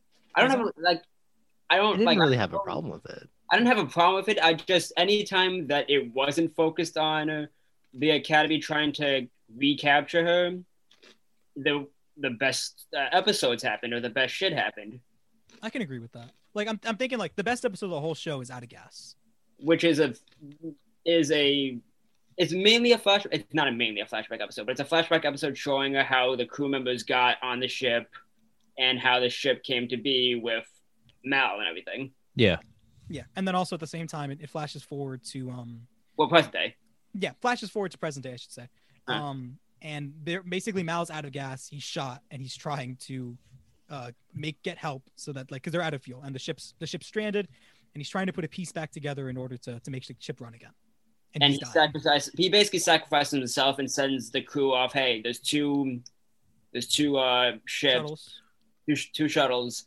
They're not gonna get you very far, but like you 4 people, there's 8 people. You 4 split amongst yourselves, go in opposite directions, and see if you can find help. And I'll stay on the ship in case somebody actually gets our distress call. So it's a really good. If that was the last episode, the actual ending for the show, not the movie that actually ends everything, would be more satisfactory because you get this nice little of, oh, how did you get here? And you get this, he obviously survives by the end, so it'd be a nice last episode. Yeah, I can see that. It's definitely more conclusive than what we got, which was just like a bounty hunter episode, a bounty hunter coming in to try and take River. Yeah. I do think that the bounty hunter episode we got does help develop Mal, who is our main character played by Nathan Fillion, and River's character dynamic a bit more. It kind of helps build them up together. Because I think that is the strongest part. Well, actually, let me touch on something I didn't get to say before. You could literally take this show and drop it in Old West, and it's literally like one for one. Like basically. Mal is basically a Confederate soldier who lost to the Union, and is real bitter about it. Mm-hmm. And like he basically went to the far west where he could be free from like the Union's controlling hand. And let's be real, but until the movie, right? Because the movie changes some stuff about Reavers as we understand them. And they're basically just a really fucked up depiction of Native Americans as they were back in the day. Like if you were to look at like books like of old Western content from back in the day, right? Like really back in. Native Americans were basically depicted as the Reavers are in the show, as like murderous rapists who like will take your caravan and kill everyone in there and eat them and and all that. So that was basically just like the villain. Like this is literally like a classical Old West setting And Joss Whedon's like, but what if it was spacey? Yeah. And it works really well. Very, very well. It ends up working very well. Like, again, like the cast is just super fucking good together. They all have like fantastic dynamics. Everyone has a really interesting way of working with one another. And I think that's the strongest part of the show. It's just how good the cast is. Everybody is the best. I think someone once said like, if you want to make a really good cast dynamic, if you want it to be that if you were to give each character the same problem, they would each have a completely different way of handling it. Yeah. And that is spot on to why this cast the chemistry between these characters is so good. It was crazy good. Yeah, like Jane, which is why it really, really sucks that it was only one season. Yeah. Like it is a shame. You really grow to enjoy these characters. Like even people who don't really get a lot within the show, like the Shepherd. I ended up really liking the Shepherd while watching this. I feel like for such a short amount of time, like they built such a great attraction to each character or attachment to each character. Like you liked basically every character, or like you knew everything you needed to know about every character. Like, even people who are assholes like Jane, they get like an episode that pretty heavily redefines them as a character. Yeah. In a really interesting way. And it's personally one of my favorite episodes in the show. Like I legitimately think the show was just too ahead of its time, and that's why it got canceled. That's fair. I mean, I'd agree with that. I'd honestly because if this came out now, well, right now I would say it's a Mando clone, but if it came out before like Mando, 2 years ago. like 2 years ago, yeah, like before Mando, I think it'd be like a major show. Oh, yeah, it would have been 100%. Because it's also one of the shows that Whedon's known for his whole. Whedon's known for a few things now. Well, I mean his writing style. Yeah. His writing style of having like a bunch of quips and jokes thrown in there during like serious moments. Now people get pissed at it, but like back in the day, this. Yeah, I mean that's kind of what the first Avengers movie was. Yeah, which we were okay with. Yeah, which is why like Avengers. Which is why good. Avengers became such a big thing. Like people might want to hear this because like Sweden. We'll get to Sweden in a bit, but like basically Avengers is kind of good because of that writing style. Yeah, like people say it's overblown now, but the fact was when you had such a like an ensemble cast like that, you needed these types of quips for chemistry, and he knew how to do ensemble cast really fucking well. Yeah, like he botched Justice League to shit, which again we'll get to, but he did Avengers fantastically. Yeah, and that was like the kickstart of. Yeah, that was the true like opener of the MCU. When I watched that movie 6 times in theaters. That's when it was like, yeah. Disney was like, we got Chris, we got him, it's over. And then they bought Star Wars. and then they bought Star Wars as if they didn't already have me. I actually don't care for Marvel that much. Either way. Yeah, which is surprising, but we'll move on. Yeah, I don't care for Marvel comics. I like the movies well enough, but I'm not like, as big as you would expect me to be. Fair. I'm big enough. But yeah, one of my favorite episodes in the show, because I figure this is a pretty good show, like to pick a favorite episode. We talked about Out of Gas, but another personal favorite of mine, and maybe my second favorite, is Janestown. Probably my favorite, actually. Yeah, it's really good. Where Jane, who is the asshole of the group, he's a complete prick. He's a fire first, ask questions later. Straight up mercenary, all about the money type of guy. He betrayed his last boss to join the traditional Western, like, badass. He's a scumbag. Yeah, he's a total scumbag. Even his flashback in Out of Gas is literally just that. He betrays Mal for money. Even though he betrays his old boss for Mal offering him money. Yeah, it's great. And in this episode, I fucking love it. He goes to a town where he used to do a job, and in the job went to shit, and he ended up dropping off the payload over this town of miners, and it ended up like inspiring like it was a job, like the stuff that he dropped was like a shit ton of gold, and it inspired the miners to like rise up and defend themselves to protect the money he gave them. Yeah, and, like they basically like start unionizing, and like they have like a rebellion, and they call him the hero of Jamestown for dropping this money on them. He's like the Robin Hood to them. But in reality, the job just went to shit, and he was going to crash and get caught unless he dropped the gold. He wasn't a hero. Yeah, it was like just the hero out of like misfortune. For him, yeah. Yeah. Yeah, that episode is great when the kid who looks up to him because he's portrayed as a hero, there's a huge statue of him, and the kid literally jumps in front of a bullet to protect him, even though they just learned that what he did wasn't for heroic reasons. He runs into his old partner in the job, and he admits that he was like a fraud, and yet the guy still gives his life for him. And I love the scene he has with Mal at the end of the episode, where he's talking about like it's kind of like he's not a hero. Why did that kid jump in front of it for him? And Mal's basically just like, what really matters is, you know, what it meant to them and not what you actually did. And it's like, damn, that's so fucking good, and that's such a great like development for Jane as a character. And that seems great. That seems great, but that's not my favorite scene involving Mal and Jane. In Ariel, which is when when Simon and River go to this city, and he's trying to basically give her a CAT scan and see what the hell's wrong with her brain. Yeah, but Jane hears about the reward that's on River and Simon's head, so he immediately tries to betray them. Immediately think shit goes wrong. He saves both of them, but Mal knows that he betrayed him, meaning that anytime you fuck with the group, you fuck with Mal, and Mal threatened to literally toss him off the ship as it was flying into space. That last scene's amazing. Yeah, I like how it's like the only reason he seems like he doesn't do it is because Jane's like make something up, you know, don't tell him what I did. Because Jane knows it. Jane feels bad about it. Yeah, he knows what he did was fucked. Like he still regrets it. Like later on, we see an episode where River reads his mind, and he's like, "I fucked up. I got stupid." So like he does regret it, you know, and he does actually care what the crew thinks of him. He doesn't want to be known as the traitor. Yeah, like it's interesting. It's an interesting dynamic. Yeah, and I think this leads us pretty well into the movie Serenity. Well, actually, one thing I want to talk about before we move into the movie. Actually, also, what's your favorite episode aside from Jamestown that we haven't mentioned? Mine? Yeah.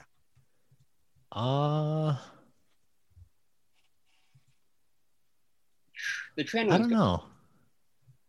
The train. I really like Jamestown, and that's kind of the only one I remember right now. That's fair. But what I was gonna mention, CGI in this show. It's 2003. You know, you can't blame them too hard. This ain't Jurassic Park budget. I'm assuming Fox was giving them a box of gum and a pack of cigarettes every week to film the episode. Yes. So also, it's amazing it exists. Also, the language in the show is really weird. Yeah, it's weird because like it's never actually touched on in the show. Apparently, in some expanded material, the humans who survived after like Earth went to shit, like only 2 nations actually made it out of it, and there was the U.S. and China. So I mean, the universal language is a mix between seemingly Mandarin. That's not explicitly stated in the show, but every summary is literally just that. So yeah, but it's not stated in the show. I think it's like from some expanded material. I don't know what. But yeah, it's interesting. I don't know how much I like it. It sometimes feels a bit jarring. Very dated. Yeah, I don't know about dated. I don't know about dated. No, but I feel like if I watched this in 2003, I'd be fine with it, right? Because when I watched we're gonna go back to Star Wars here. When I watched the prequels, to me the CGI was fine at the time because it's like something new that you've never seen before. Okay, you're talking about the CGI, not the language. Well, the language, sorry. Okay. No, I was making sure. No, I just fucking fucked up there. Yeah, I was about to say that. To be honest with you, it could apply to both, honestly, though. The language being dated. Yeah, because I could see like this doesn't feel like something that really passed in modern TV. I don't think I could see a show doing this. But does that mean it's dated or just unique? I think dated. I think kind of like what Faison was saying. I wouldn't have really batted an eye. But I was literally just fucking. I just mixed it up. Roll I'm not gonna roll with it. I'm gonna own up. You. I'm gonna own up to my mistake. It's late. I've been drinking. I'll own up to it. I will say it confused the shit out of me because I watched the show before, like a year ago, and I rewatched it for this, or more than a year ago, and I watched it in about one sitting, overnight. There's only 14 episodes. Yeah, it's only 14 episodes, so it's not that long, and I watched it in one sitting. It is very long though. But I didn't sleep that night. Like the pilot episode's literally 2 hours. Yeah, the pilot's a movie. I don't think I watched that episode because I don't think that was. The pilot wasn't a thing. It wasn't released properly, and I don't think Netflix had it when it was on Netflix. But I watched it overnight. And I thought I was going crazy because I couldn't fucking understand some of the words they were saying. So I just kind of assumed that, man, the sleep deprivedness is really getting to me. But rewatching it now, I realized they were talking in Chinese, which was definitely a great revelation. It is a little weird. I don't think there's a reason for it. Well, they did it because it's the aesthetic choice left. Huh? Yeah, but and it's years in the future. So like when you're growing up, those are the only two you have. So I still think it's not that interesting. I don't know. In my opinion, like at some point, wouldn't one language be dominant over the other? Honestly, I think it would merge more cleanly. Like it wouldn't be I speak in English all the time and then I swear in Chinese.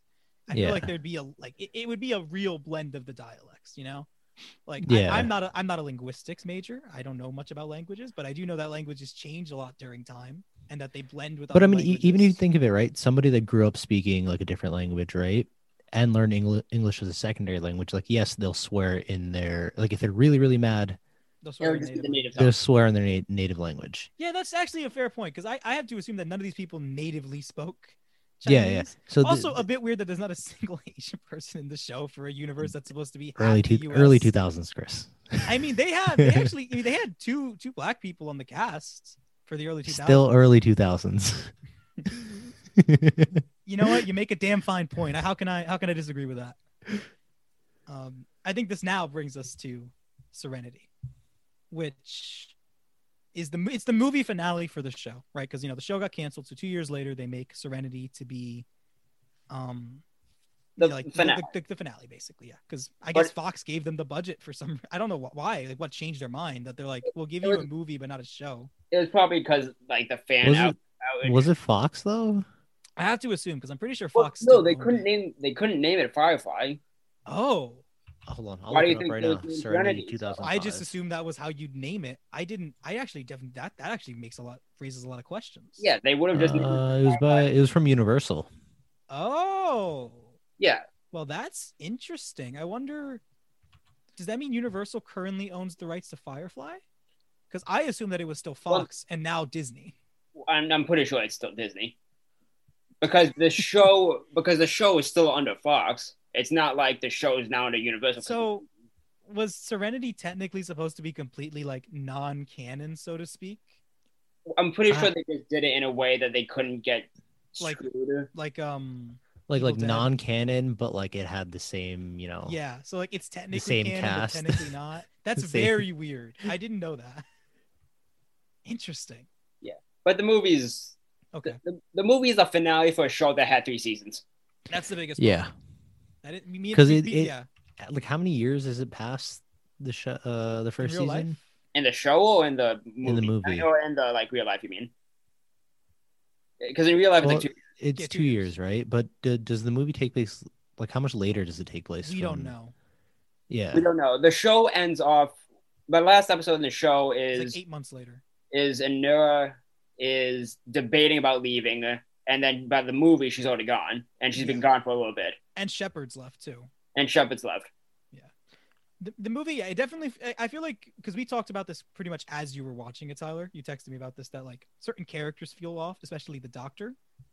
And I agree completely. And it almost feels like because by the end of the season, a lot of characters had certain relationships that have developed. So like Mal and the Doc really got along. Mal and River had started to kind of get along. There was more of a dynamic that was kind of like they were getting better together. But here it feels like over time the relationship must have deteriorated to the point that now they're kind of at each other's throats again. Like either it reset or we have to assume it deteriorated. Yeah, which we have no idea of happening. Like what happened. Physical, like did he ever try and fight Mal? I don't think he ever hit Mal till the movie. Yeah, that was, and then when he did that, it was like the weirdest thing. It was so sudden. Yeah, I like you have to assume that in the year, however long that passed, their relationship has fallen apart. Yeah, like in the 2 seasons that were supposed to happen, something crazy happened. I mean, yeah, same thing with Shepard. Like it seems like he's setting up like a covenant of some sort. Yeah, like for like these kids and stuff. And it's like, okay, that was never even remotely mentioned. Like it makes sense because he's like a man of religion, yeah. But like, that was never really touched on at all. And I also feel that. Like, because, we don't have Inara. Inara already left the crew, like you said. And Shepard's off-world. It feels like because of that, the first act of the movie feels a bit unbalanced to me. Because the cast dynamic isn't there. Because Inara and Shepard were, like, 2 of the biggest voices of reason in the show. Yeah. To whatever craziness someone was talking about. So without them there, it felt a little bit weird to me. It kind of felt like a standalone movie. Yeah, it felt like a standalone movie, but without any context about the world. Like, it expects you to have watched Firefly to go into this. There doesn't give you... Yeah, but it also, like, expected you to forget about, like, all the character development. Like they expected certain you to have character watched Firefly 2 Yeah. years ago Yeah. and then come to the theater. That's exactly Yeah, so what it so like felt you like. remember like some of the things, but not all of them. Yeah. I agree. It does. I think again, it just falls back to being Fox's fault, canceling the show too early. I feel like if we had 2 seasons of build up to get to this movie, Yeah, I think a lot of things I in think this it'd be movie really would hit good. better. There are some things in this movie I feel like wouldn't hit better, but I think there are a lot of things that would. I feel like it's a good enough finale for what it is. Like you get kind of a you finish the main plot, which what we're gonna build toward with the Reavers and with River. Yeah. You finish that plot off, which I guess was gonna be the whole overarching that was the thing. end game of the show. Yeah, so you do solve that, even though it's a bit rushed. But I mean, like it's what they could do. Yeah. I think it's kind of funny that the Reavers, it's basically Rage from 28 Days Later. It's I just find that kind of fucking hilarious. It's literally the same thing as Rage. Yeah. I think most of the movie's okay. Like there's not a lot of things that are like aggressively bad with the movie, but there is one kind of type of thing that didn't really sit super well with me that I kind of want to bring up here, and it's the deaths. I didn't feel like they were done well or to the right people. Shepard's death is okay. It's still weird as hell that he's barely in the movie. He shows up. It's like, oh, you returned, and then the moment you leave and come back, he's dying. Yeah. Shepard's death feels like, again, it needed more build up to explain what he was doing here and why that mattered. Because like if we had like a season where Shepard's talking about how he wants to make this convent type place and he wants to make this place for the kids, and then now in the movie Shepard dies and that place is burned down, it's like, oh shit, I fucking hate the Alliance now. You know what I mean? Like the stakes would feel higher. Yeah. But at the same time, I do feel like Shepard kind of got an arc out of it. Like he shoots down the Alliance ship that was attacking him. So it's like he shoots down the Alliance ship, and it's kind of like, he was like a man of God, never gonna fight, but here he is like doing something that he says isn't very godly of him, Yeah. So I feel like he actually did get an arc with his death, so that's why it doesn't bother me too much. It's just another situation where it clearly felt like it needed more build up. But Wash's death makes no fucking sense. Hey, I got a joke for you guys that I wanted to remember how to do this joke. It's based off a meme I saw many years ago. What's the best way to clean a Reaver harpoon? What? You put it through the wash. Yeah, it's pretty bad. Huh? But I wanted to just point out. That was good, man. That was good. Thank you. I want to point out Wash is played by Alan Tudyk. He's fantastic. We've also talked about him now a second time because he was the villain in Doom Patrol. Yes. So he's a recurring character. Also fantastic in that show. Fantastic. He's also K2SO, who we talked about a little while ago. Also fantastic. Yeah. 3 times actually. Yeah, he's a heavy hitter. He's coming back in again. We got to invite Alan Tudyk on the show. Alan Tudyk, if you ever for some reason hear this, please. I'd love to have you on. Miracle. I'll add him on Twitter. Just tweet at him every single day. Don't do that. Don't. Oh god, I feel awful. But if it works. Yeah, if it works, it works. Anyway, yeah. He's played great. The character is fun, but the one problem I have with the character is that he's Chance the Rapper and he loves his wife. How dare a man love his wife? That bastard. But that's his only character trait. I don't think that's his only character trait. I think he has a little more going to him. He's got like a childlike aloofness to him. He has these dinosaurs in front of his ship, like in front of the cabinet. When he's flying in the final battle, he's just saying like these weird catchphrases. He's like a very lighthearted, kind of goofy fella.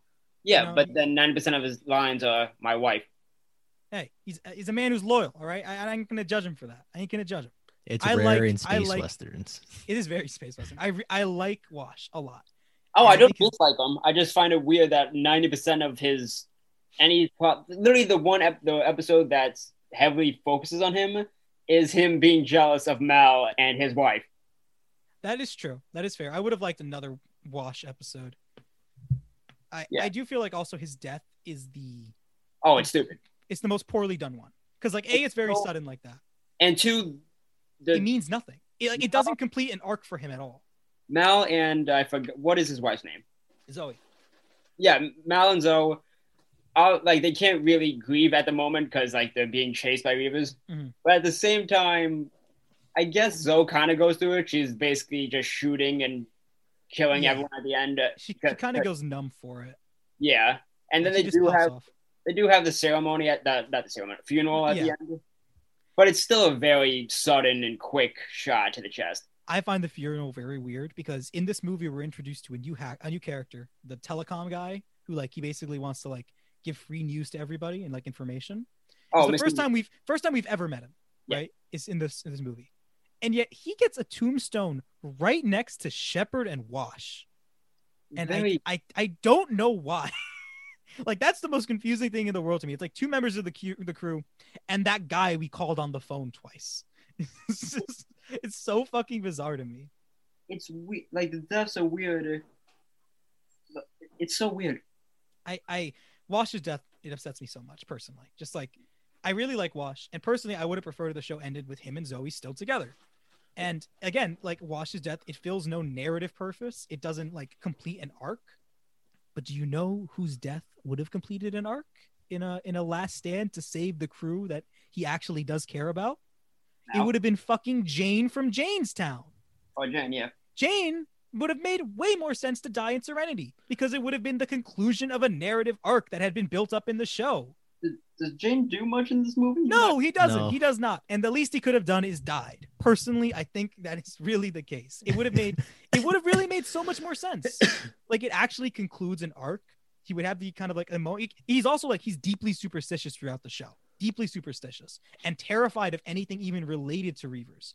For him to have to A, overcome that fear, and B, sacrifice himself doing something selfless for the crew that he actually cares about would have actually tied it all together for him as a character. Instead, they kind of gave him like the Jaime Lannister treatment.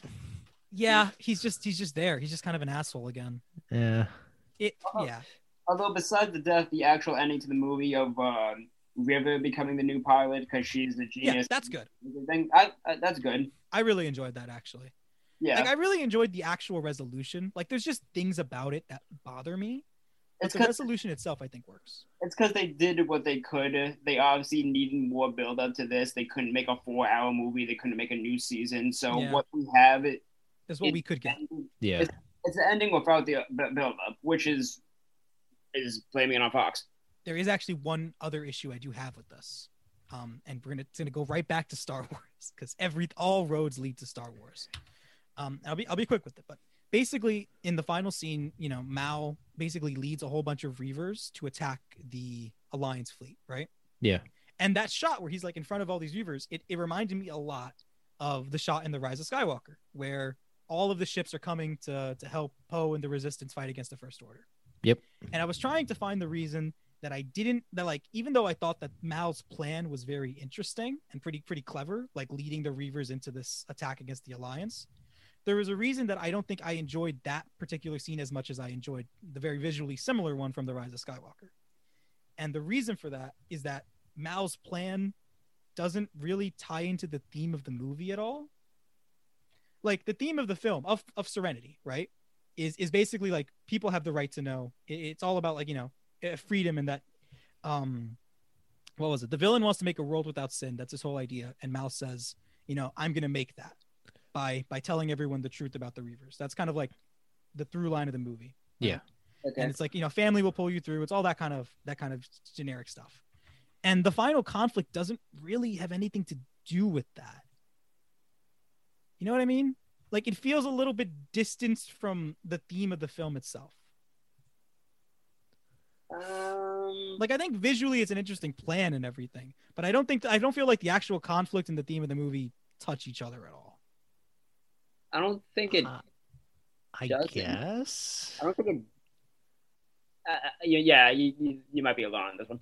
I don't know. I didn't really think that far ahead. I didn't really think that much into it. I think it stuck with me because it was like visually similar to something I've seen. Yeah, but also like I like the plan. I like Mao's plan. I think it's really clever. I just don't feel like that whole final fight ties into the theme of it at all. And for me, if there's anything in a movie or a show that I care about, it's the theme. Like that's my number one thing. Yeah. I'm willing to. I think we can tell now. Yeah. I'm willing to overlook a lot of I'm willing to look over a lot of problems with the movie if I like the way it handles theme. I'm willing to overlook stupid narrative decisions like in Star Wars. I'm willing to overlook visual disgustingness like in Star Wars. I'm willing to overlook pure stupidity, like in Star Wars, if I really like the theme. So that's like my number one priority in a movie. And I think it's just a little thing I noticed because of how much I'm mildly obsessed with it. I can't wait until we find a movie that I hate and that is like straight up terrible for obvious reasons, and then you But can has a strong theme. Yeah, but has a Ooh man, I can't wait for it either, man. I love having hot takes. I don't even know what movie I can pick for that. So I hope you can find one. I truly do. But on that note, anything else you guys want to say about Firefly and/or Serenity? I think I would have liked this show a lot more if we didn't have to watch the movie. The movie is just, out of everything we saw this week, including like the movies, or because we watched a lot this week, Serenity is probably the worst one.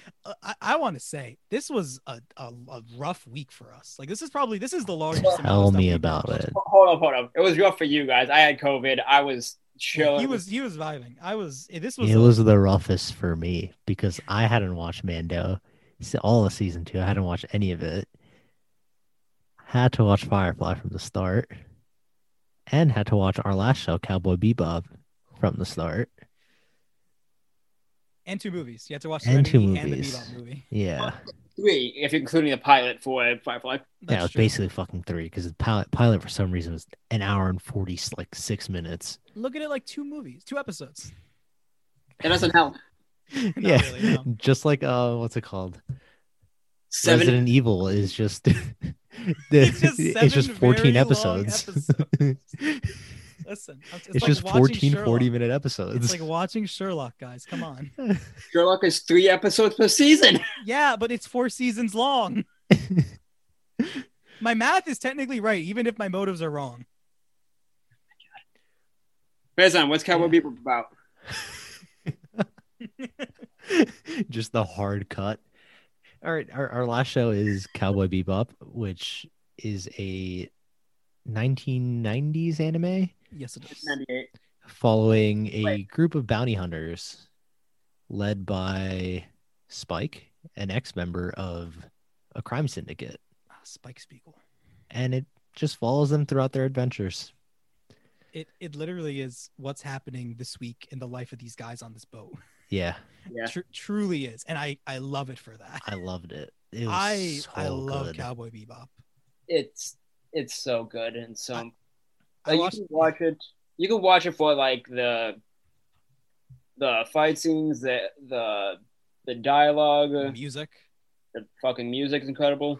Like this is something I'm gonna watch again at like my own pace. Yeah. To like thoroughly enjoy it. I watched this first in high school, like back when I was watching like a shit ton of fucking anime, because I've heard the show was so good, and it was so good.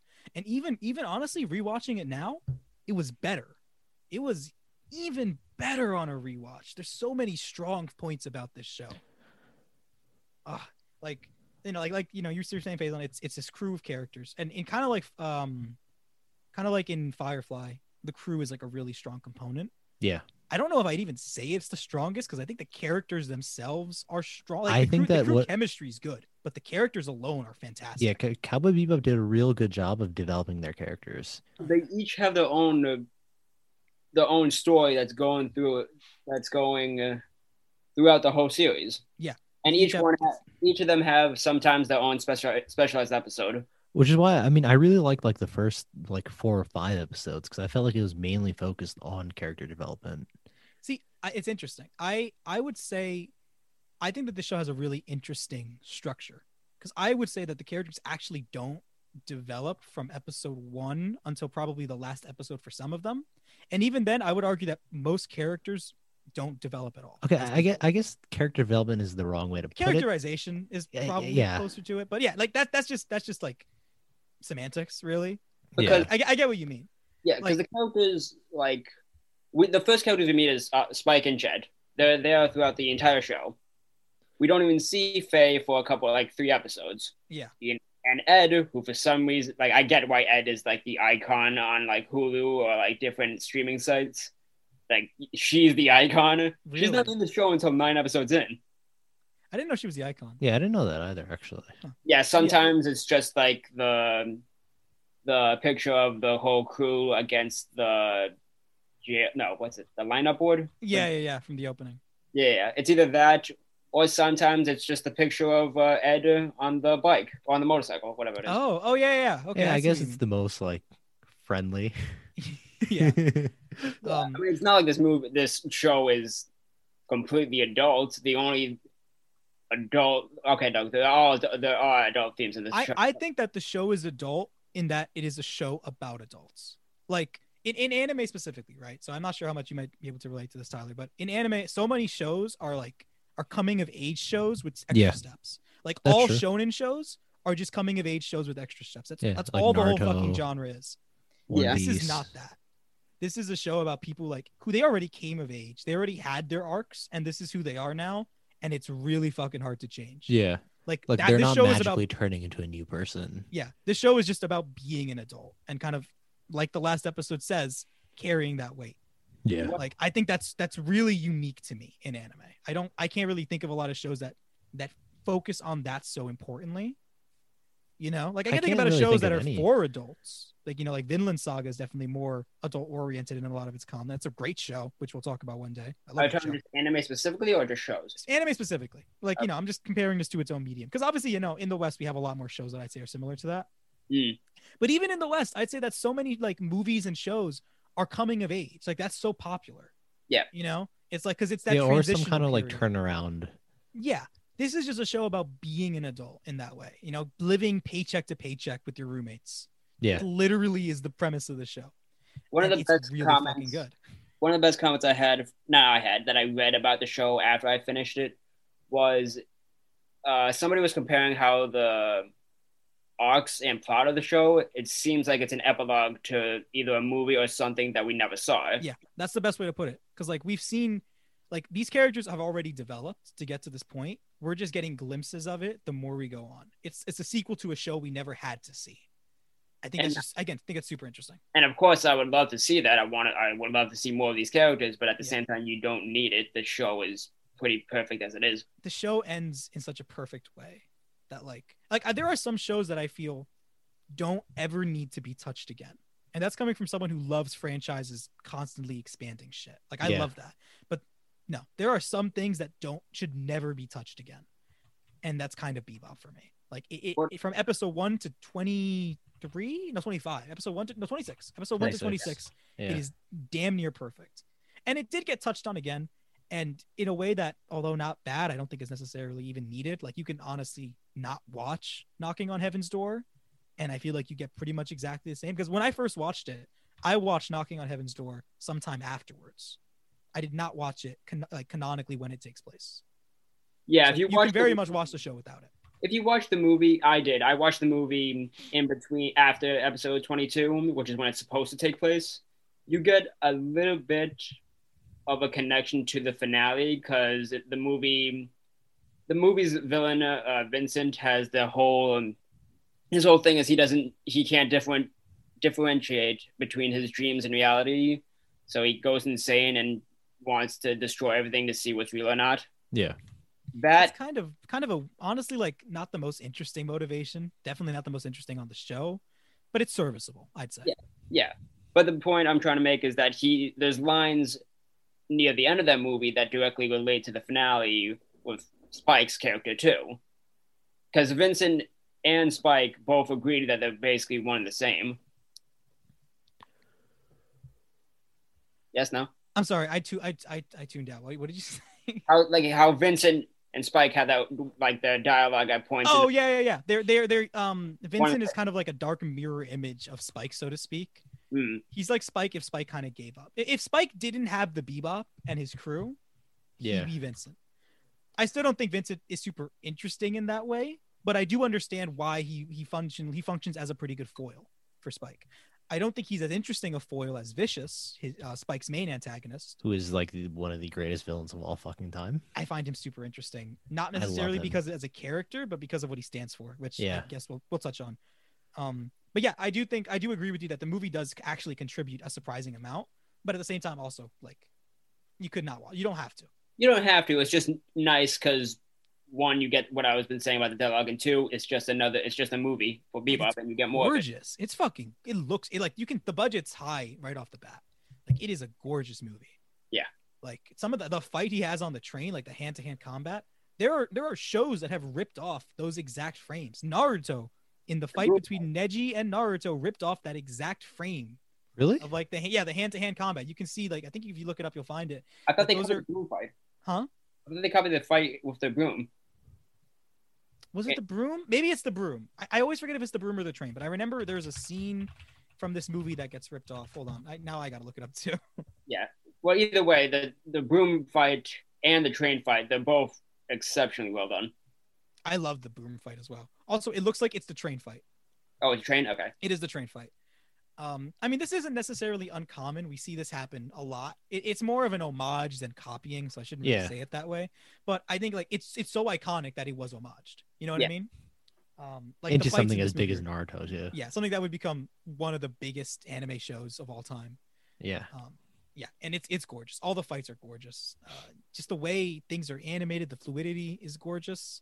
Like, and this kind of also carries over to the show as well. Like fights in the show. Gorgeous.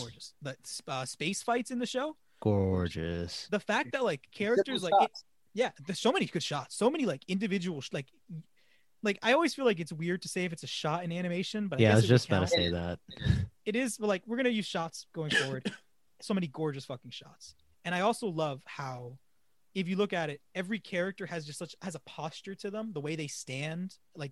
They always feel alive because of that. So many anime, like people are just standing straight or slightly hunched or something. Yeah. Every time you see someone, they have just so much expression in how they're sitting, like, or how they're moving. Like Ed's hands are always almost so like liquidy, like they're just constantly moving, always moving. Or like Jet always kind of has like a stiffness to his body, whereas Spike is always kind of like hunched over and flowing around. Like there is a distinct personality to the way that their bodies are drawn, and I just find that to be so fucking cool.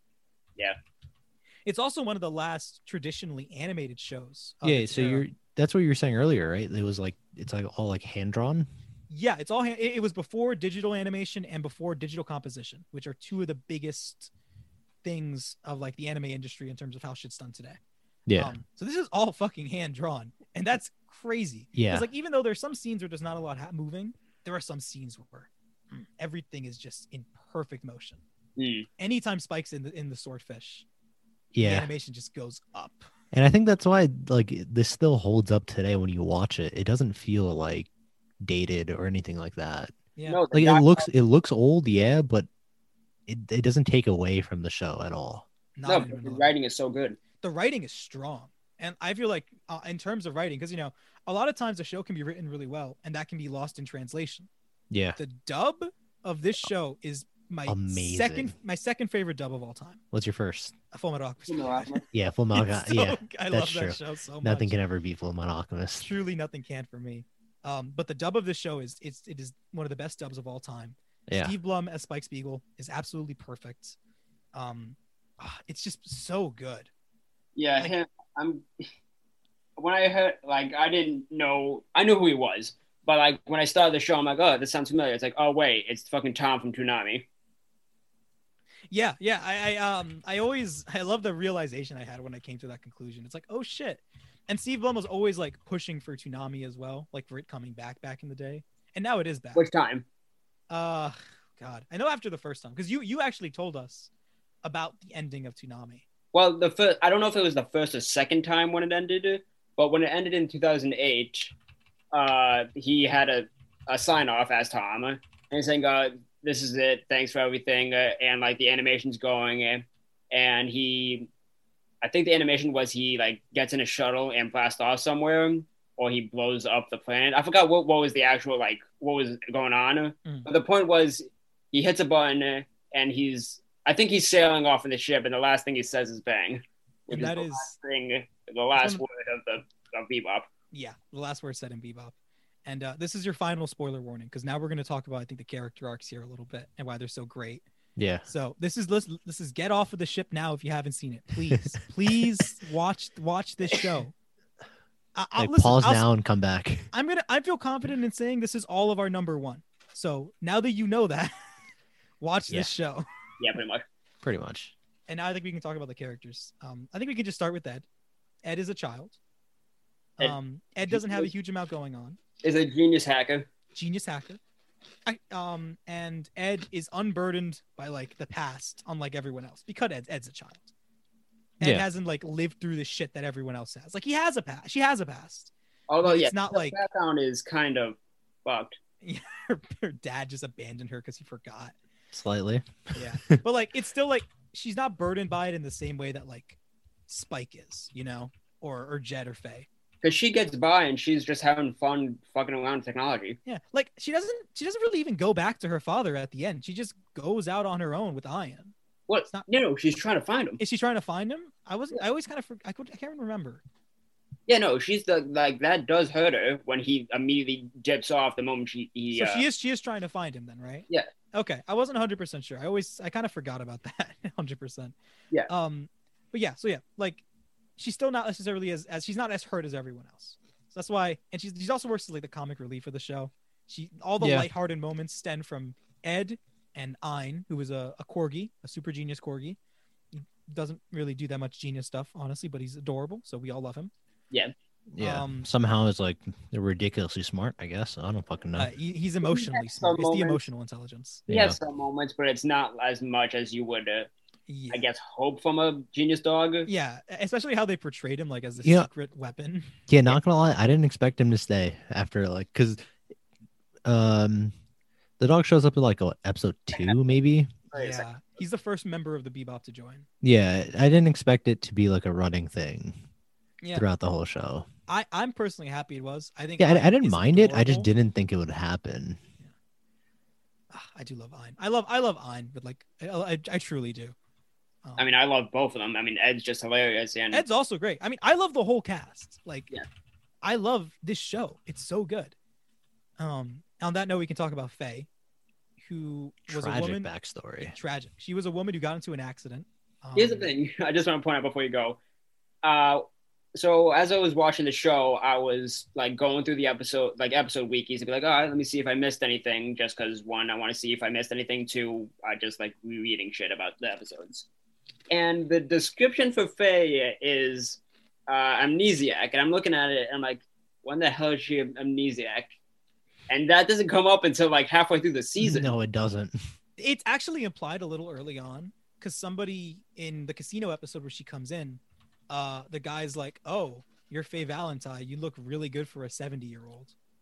Yeah, they mention her age. Yeah. Oh, see, I looked over that part. Yeah, so I know it implies her arc, but it doesn't necessarily imply she's amnesiac. But I just like that little thing was set up so early on. Yeah, I just find it weird that the fucking wiki makes it a point when it's halfway through the show that you're doing that. Hey, you all want a spoiler? Yeah, but basically, she got into like a horrible accident with her parents. Her parents die. She's like cryogenically frozen. Some shit goes down. Everybody forgets about her. And then like 50 something years later, she's taken out. And here she is now. So much debt. So much debt. So much debt. I kind of like the debt actually, I think functions pretty interestingly. Yeah. Like I think it's hilarious, right? But good also, old like, American healthcare. See, like, no. Here's the thing, right? So like she gambles away all of her money, right? And like part of your brain might be like, well, shouldn't she put that money towards her debt? But it's like she owes so much money. It was like of oolong. 300 million or something like that. I think even more than that, because then she ends up getting the debt of this guy who fakes his own death and puts her as the inheritor of his will. Oh yeah, his will is all debt. Yeah. So I think she owes like an astronomical amount that no human being could realistically. Yeah, so like that $10,000 or however much she gambles away is like pennies. It's a drop. It's like, fuck it. You might as well see if you just bet it all and either have enough to pay it off or don't. Like you might as well see if you win big here. It's worth it. There's no reason not to, because there's no possible way you're ever going to pay this off. I mean, I find that to be just super, super interesting.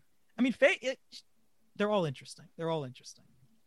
And they all have a really interesting relationship with the past. So like here, Faye's is that she literally doesn't know it. And she spends a good chunk of the show trying to learn as much about her past as she can until she starts to piece it all together and figure out who she was before the accident.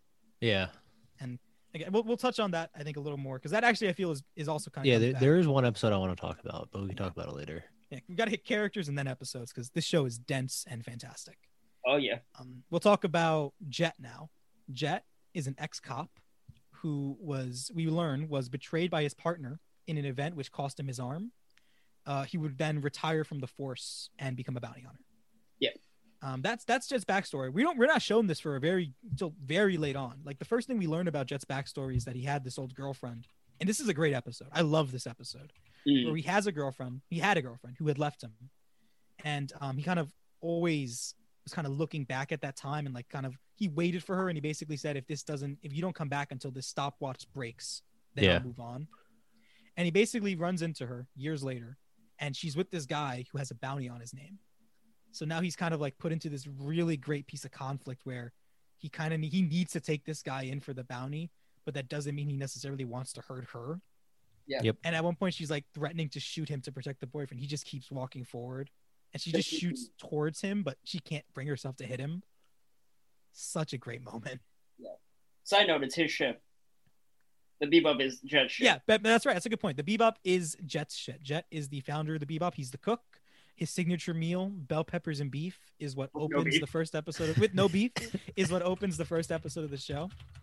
And yeah, in a later episode, he gets called by his old partner, who basically says, the guy who cut your arm off is leading a prison break, and I need your help to get this fixed up. Yeah. So he brings Jet there. His partner, you have a scene where you see the partner put like 2 bullets into the gun and then spin it like to load it up. He has like an old-fashioned revolver. He's an old-fashioned guy, just like Jet. Jet's also very old-fashioned. And they find the guy's about to kill Jet, and his partner puts 2 bullets in the guy's head, right? Kills him. And then Jet's saying, right before the guy died, he told him that his partner was a reason that he lost his arm, that his partner set him up, and that's the reason that Jet pretty much lost everything, right? Yep. So Jet, knowing about this, he sees his partner kind of pointing the gun to him, and he takes the shot at him first, and he kills his partner. Only to see, he talks to him, when he kind of holds his partner as he dies, he realized the partner didn't have any bullets to kill him with. So the partner pretty much just set himself up to die here, to just end all of it of what happened. Yep. Another great episode. This show is nothing but great episodes. Yeah, it's so hard to pick a favorite one, even because they all feel so good. There's no bad ones. I have one that sticks out for me. I also have one that sticks out for me. I think they're the last 2 episodes. They don't count. Not counting the finale. Not counting the finale. Finale's a gem. I also final character, the protagonist, Spike Spiegel. Good old Spike. Man with ties to the syndicate and who fell in love with the wrong woman. Yep. And it led to him almost dying before she abandoned him in order to not kill him, sending his life spiraling down the drain. Him and Vicious work together, right? Yeah, him and Vicious work together. Julia was Vicious's girl. Yeah. Yeah, so Spike done fucked up, man. Spike pissed off the wrong man. If he literally faked his death because he fell in love with the wrong woman. Yeah, and but the thing is, like we said, everyone has a relationship to the past. Jet is he's always kind of like connected to it, in that he always just talking to his old contacts. It's almost like he misses it in a way. Whereas Spike cannot say no to the past for his fucking life. Yeah. Anytime the past comes knocking, he abandons the Bebop and he goes out to face it. He is completely incapable of saying no to it. That's like his defining character trait, if I could pick just one.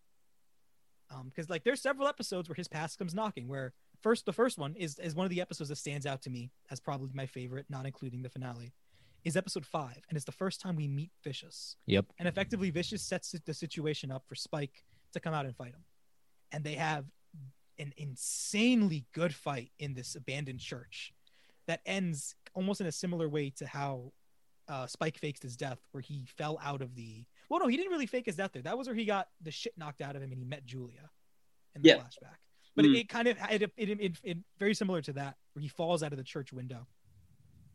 And you see the glass falling around him, and it keeps cutting to his past with these, you think they're roses falling around him, but they're actually the letter that he left for Julia that she's tearing up over the windowsill.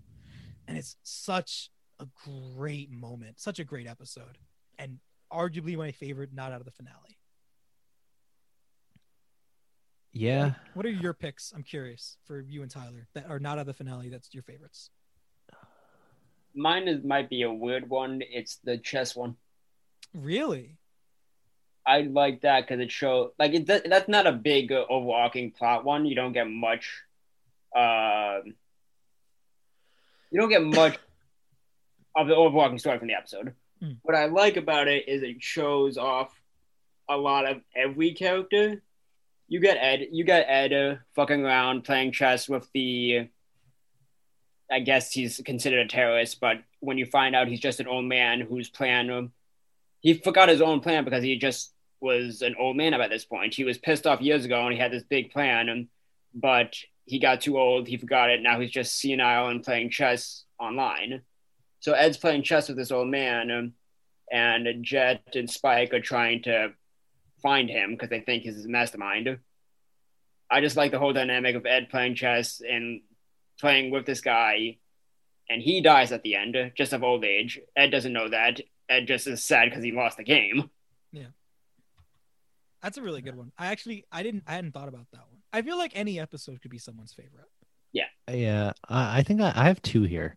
So I really liked Piero LeFou. Ooh, yes. Just because Piero felt like such a great character. He's terrifying. He was literally like the Joker, but super fucking strong. Like he could break your head in half.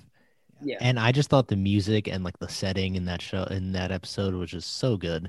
Like the whole like having that last fight in the abandoned carnival. Mm. I think it was just perfect. I agree. I actually looked up like the director afterwards because I like from how it felt to me, I thought it was Satoshi Kon, the guy who did Perfect Blue. Yeah. Because so much of it no, it's not. It's not him. No, it turned out not to be. But it really, to me at least, it felt like it. There was a lot of this, like the visuals of it felt very like something he would have done, you know, like we kind of things that we've seen in either that movie or in Paprika. And even kind of like this idea, like this almost like this weird horror of this clown. It just felt like something I would see him do, like from like Paranoia Agent or something like that aesthetic. Yeah, I could see it's that. Really good. It's such a great episode. The name, I mean, the translated name, Requiem for a Clown, is just a great name. That's a great. Someone just use that name for something because that name's fucking gold.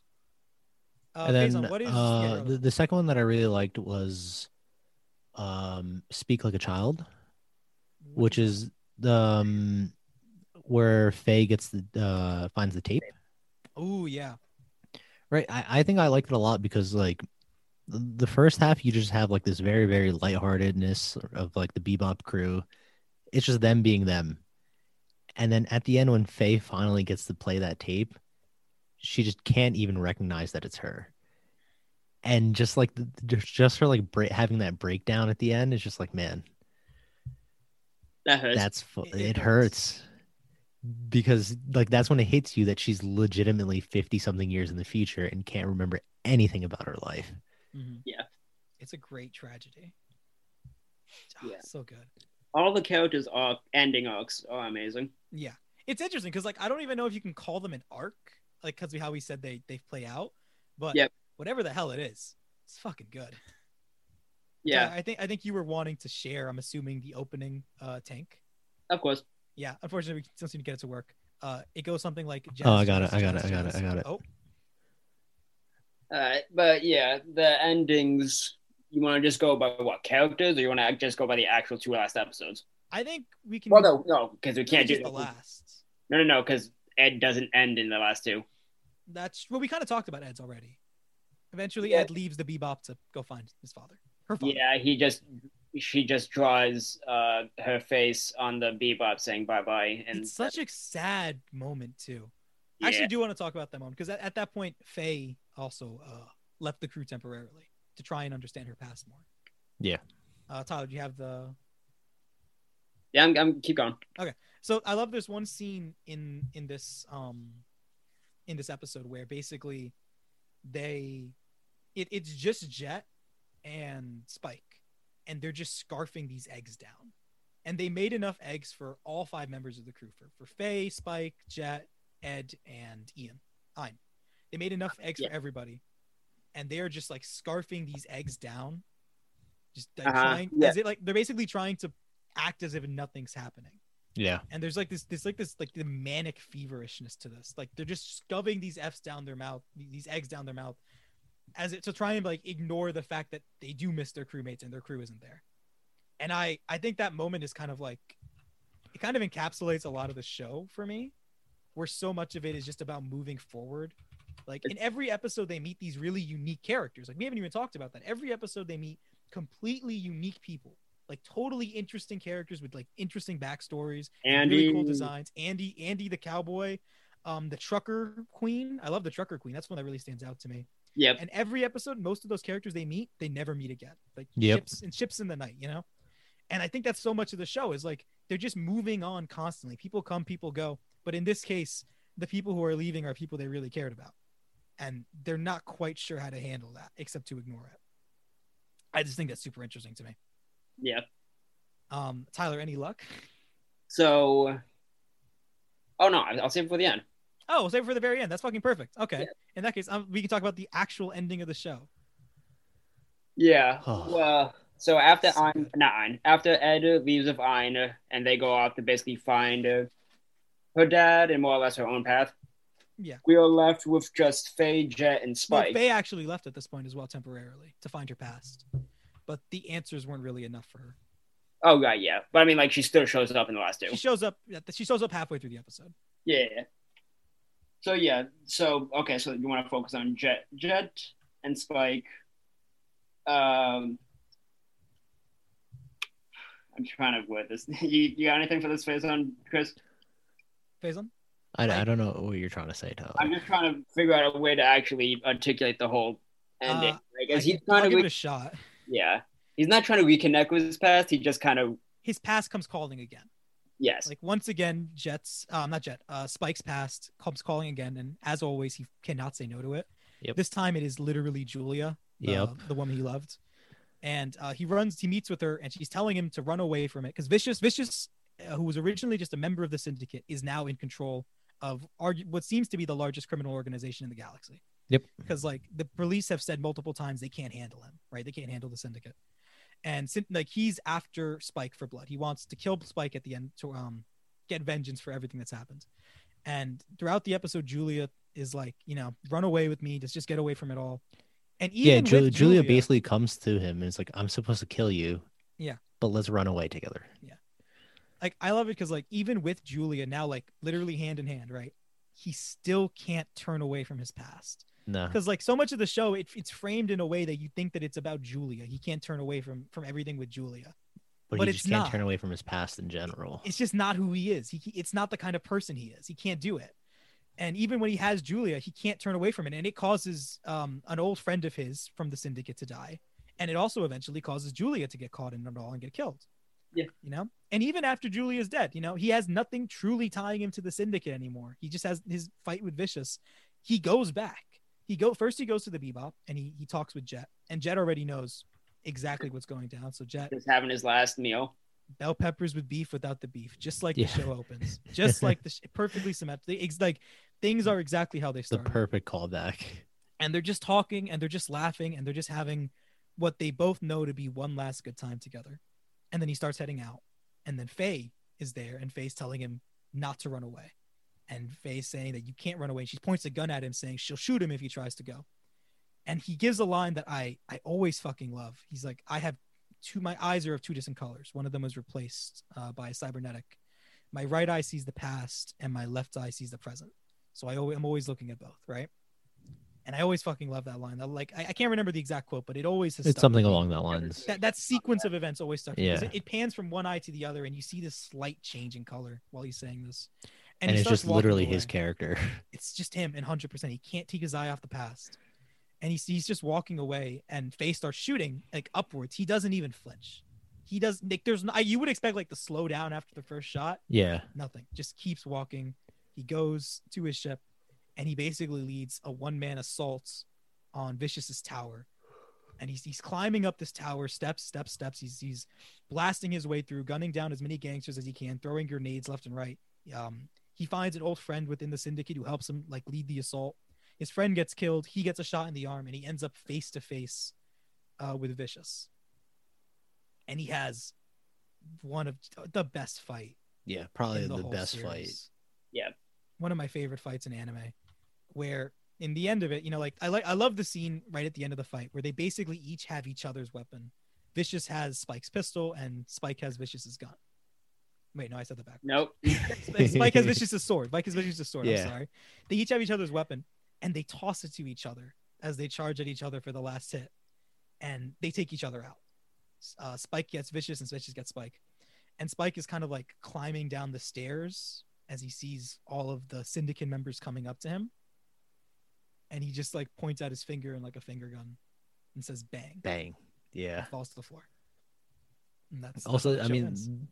also just the flashback when they go back to like Julia's death, where she was like, it was all a dream, Oh yeah. and then he goes, and then it cuts back to him in the present. It was like, yeah, a bad dream.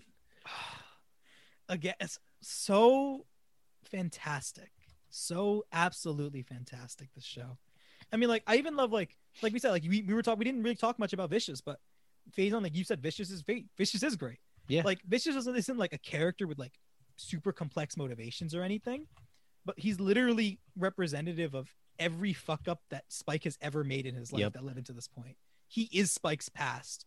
Yep. In every shape and form, and Spike cannot turn away from him no matter what he does. Even when they have each other's weapon and they're looking each other in the eye, there's something about it that they can't stop this. Yeah. Yes. Like he basically had no character development, like actual development throughout the whole show. Nothing, but nothing. But he's so like good. the more and more they reveal his backstory, it's just like, oh, I always love the frame of him and Spike back to back when they were parts of the Syndicate. yeah. Like they were clearly great friends Yep. who would fight against these other gangs together before Spike slept with his girl. Yeah, I mean, and imagine your everything went best to friend shit. sleeping with your girl. Like I'd Yeah, you know kind what? of be like Vicious too. Like You let's know be what? real I here. might It's as well take control understandable. of the criminal organization at that point.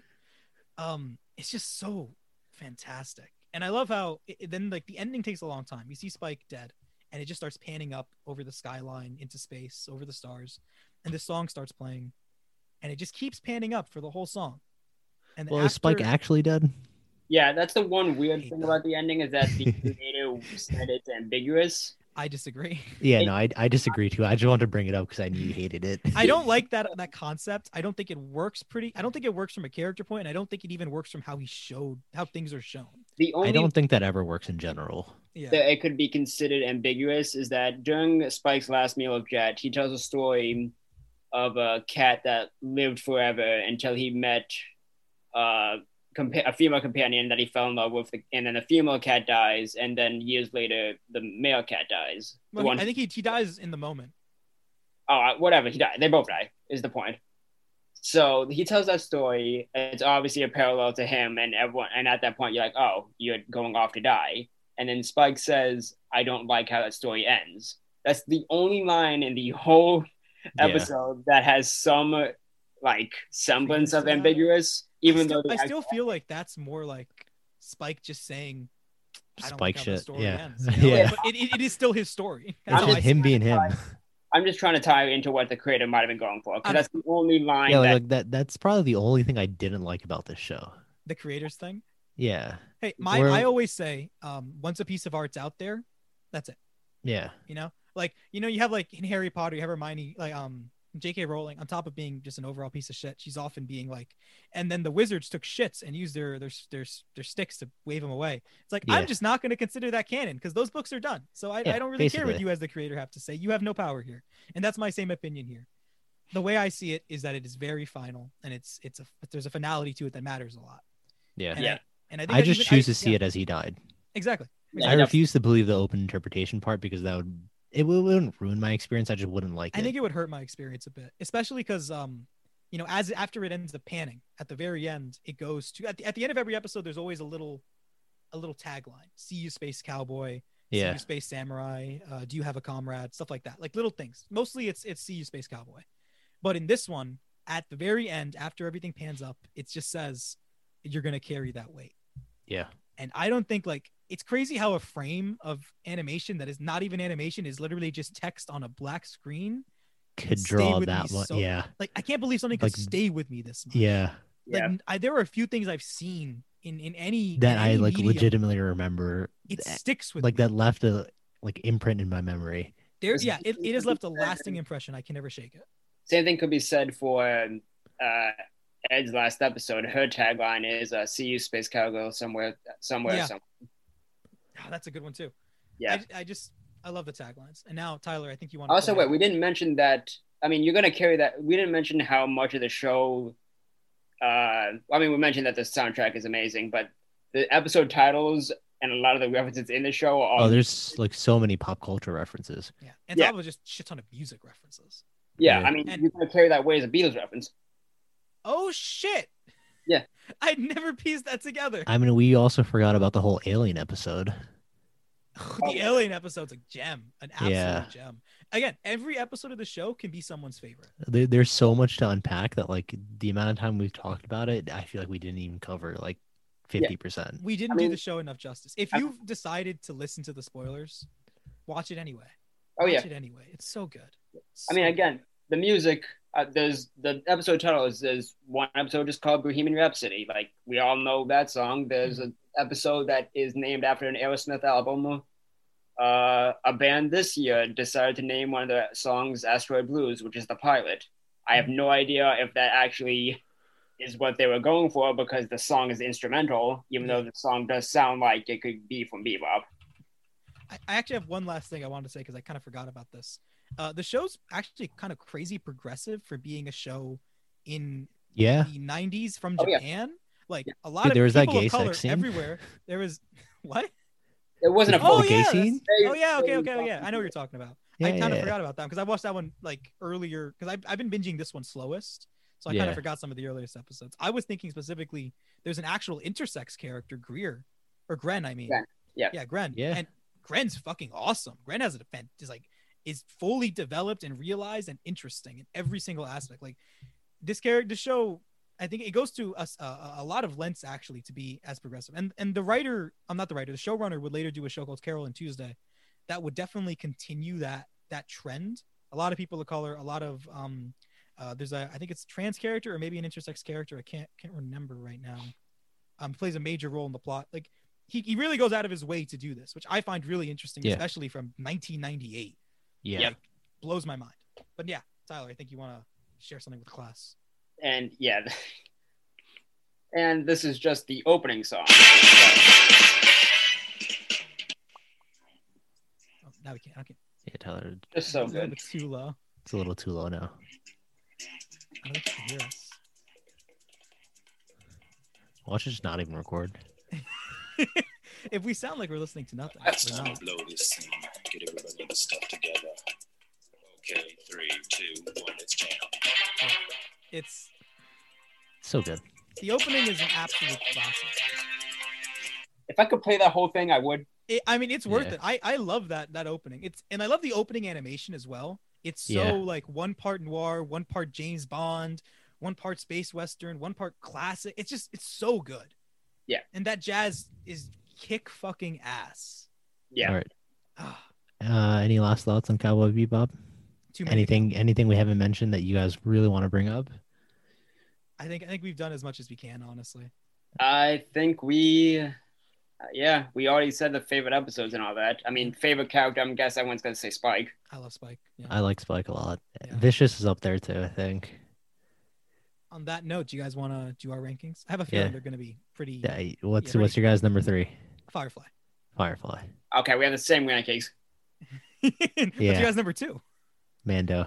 We're not even going to do a joke this time. What's your number 1, guys? I'm curious. I'm really Cowboy curious. Cowboy Bebop. The thing is, like, all 3 of these shows are really good. Yeah, right? There's no bad shows this week. I just felt like Cowboy Bebop was like, it was past the good into like the great. Cowboy Bebop is in a class all its own. It's a masterclass of animation and kind of just a masterclass show. Yeah, a true, like a real great, like an all-time favorite. Yeah, like there's a reason why this is a classic. If you don't like anime, doesn't matter. This is always worth watching. It's very well deserved of its status. I mean, while watching it, like I follow people on Instagram, just like okay, whatever. So one of the people I follow on Instagram, I don't personally know him. I just know him from Twitter, and like we just talk about music and stuff. And I remember as I was watching, I'm like, why does Spike look familiar? And then I realized, like, oh shit, he was Spike for Halloween. It's a damn gem. Honestly, Spike for Halloween, great costume idea. Yeah, him and his girlfriend with Spike and Faye. Great choice. Should have. What's your guys' reasoning behind Mando at 2 instead of Firefly? I think Serenity hurts Firefly too much.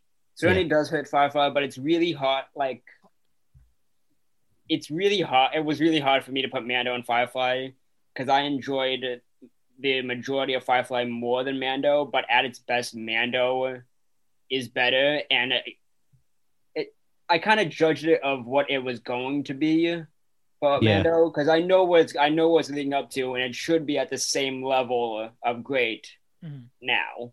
I think Firefly just having one season really ruined the rankings for me. Fuck them for this. And I'm also just a sucker for Star Wars. I love Star Wars. Like, I mean, I feel like that should say something. Me, who's a Star Wars crack addict, still has put Cowboy Bebop at number 1.